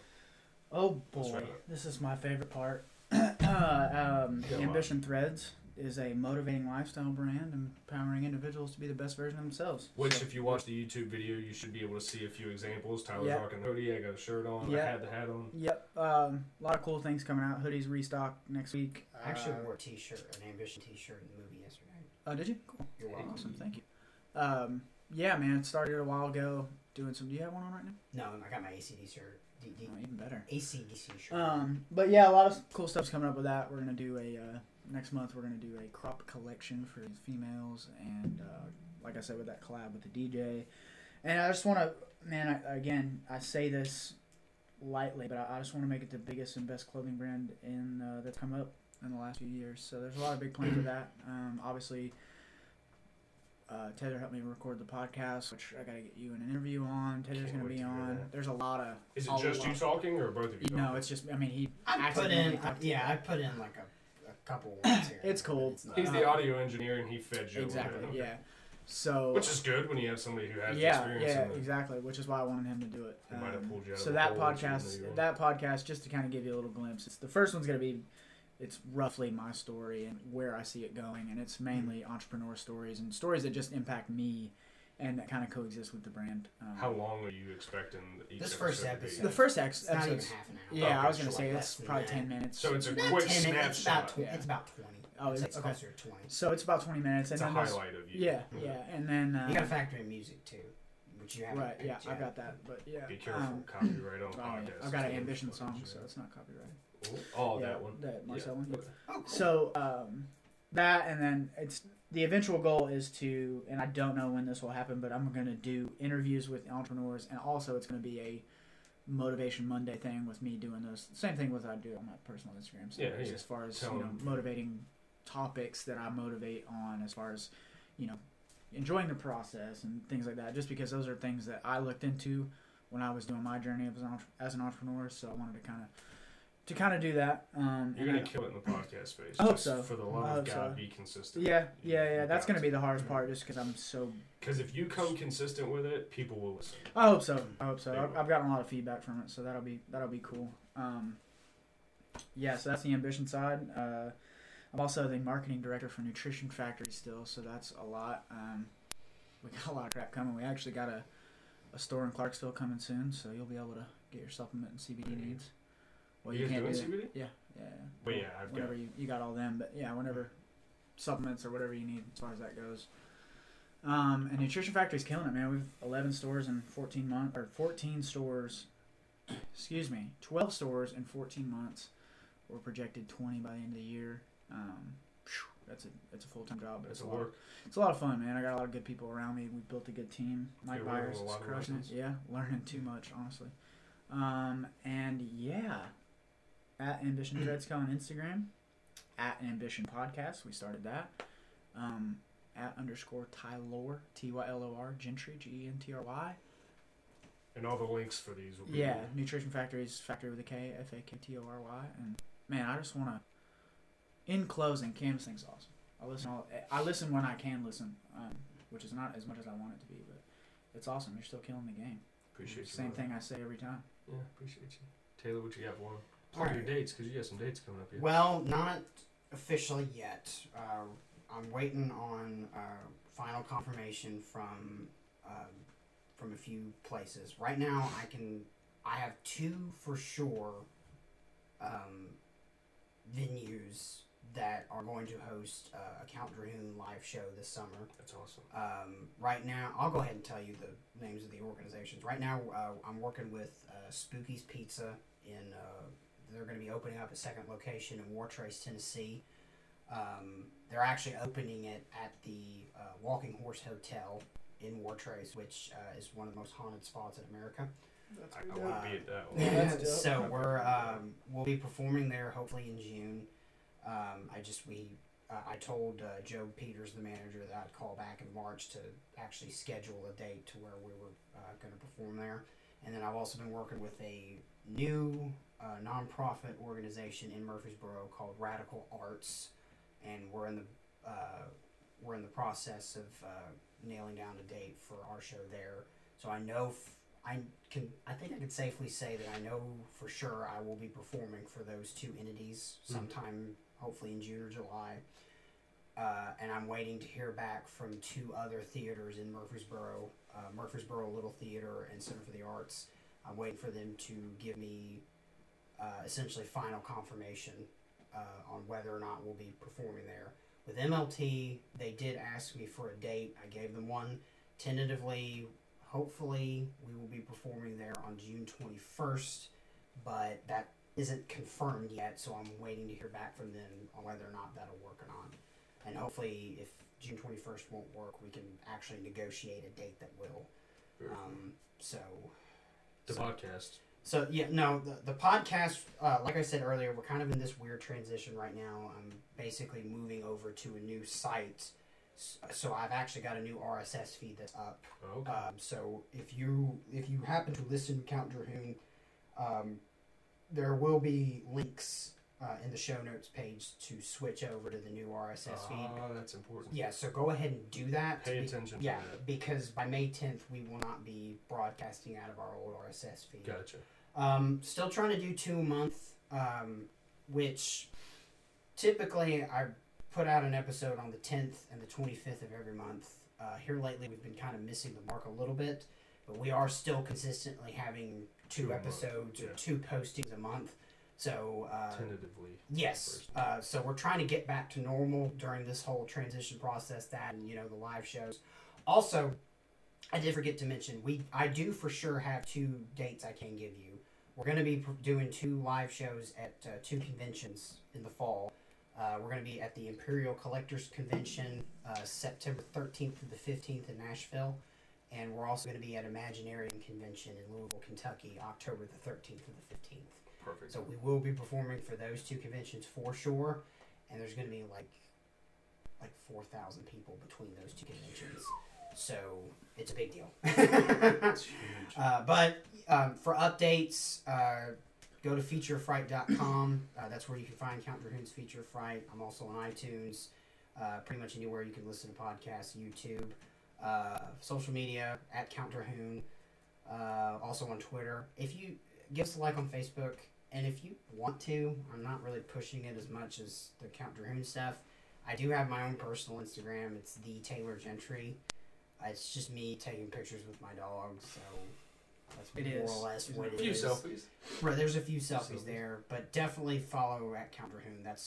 I've almost got more followers on Count Drahoon than I do my personal page, so hopefully by March, hook it up, people. Give him a shout. Yeah, come on. I gotta have more people following Count Drahoon. I think it's fun to follow the man behind the scenes, especially someone like you who portrays a character. I think it's fun to watch for sure. the real life side of it. Well, it's not as fun for me because I have to live. And you're in the selfies too sometimes. So. Yeah, while you were laid up in your hernia couch. Listen, man, that's brutal.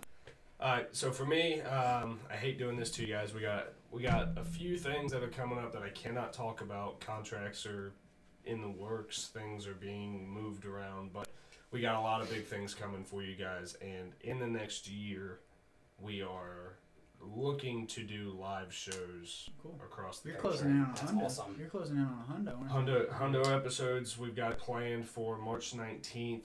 You two, a couple other people will be back. Just leaked. Whoa. Oh, was it March or May? I think it was May. May 19th, you two, a couple other people will be back in the studio. We're going to be doing like a grand 100th episode where we've got everybody who I enjoy and have the logistic capability of having them physically in the studio with me is going to be here. But again, we're making a push to do live shows, and it'll be set up where I talk, I do a regular episode for 30 minutes, and then we do kind of a Q&A. Hey, this is what's going on in my life.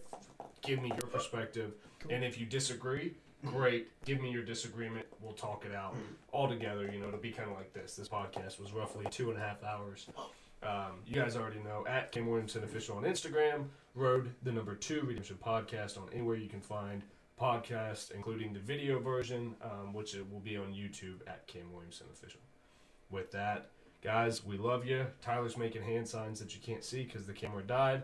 And with that, we are out.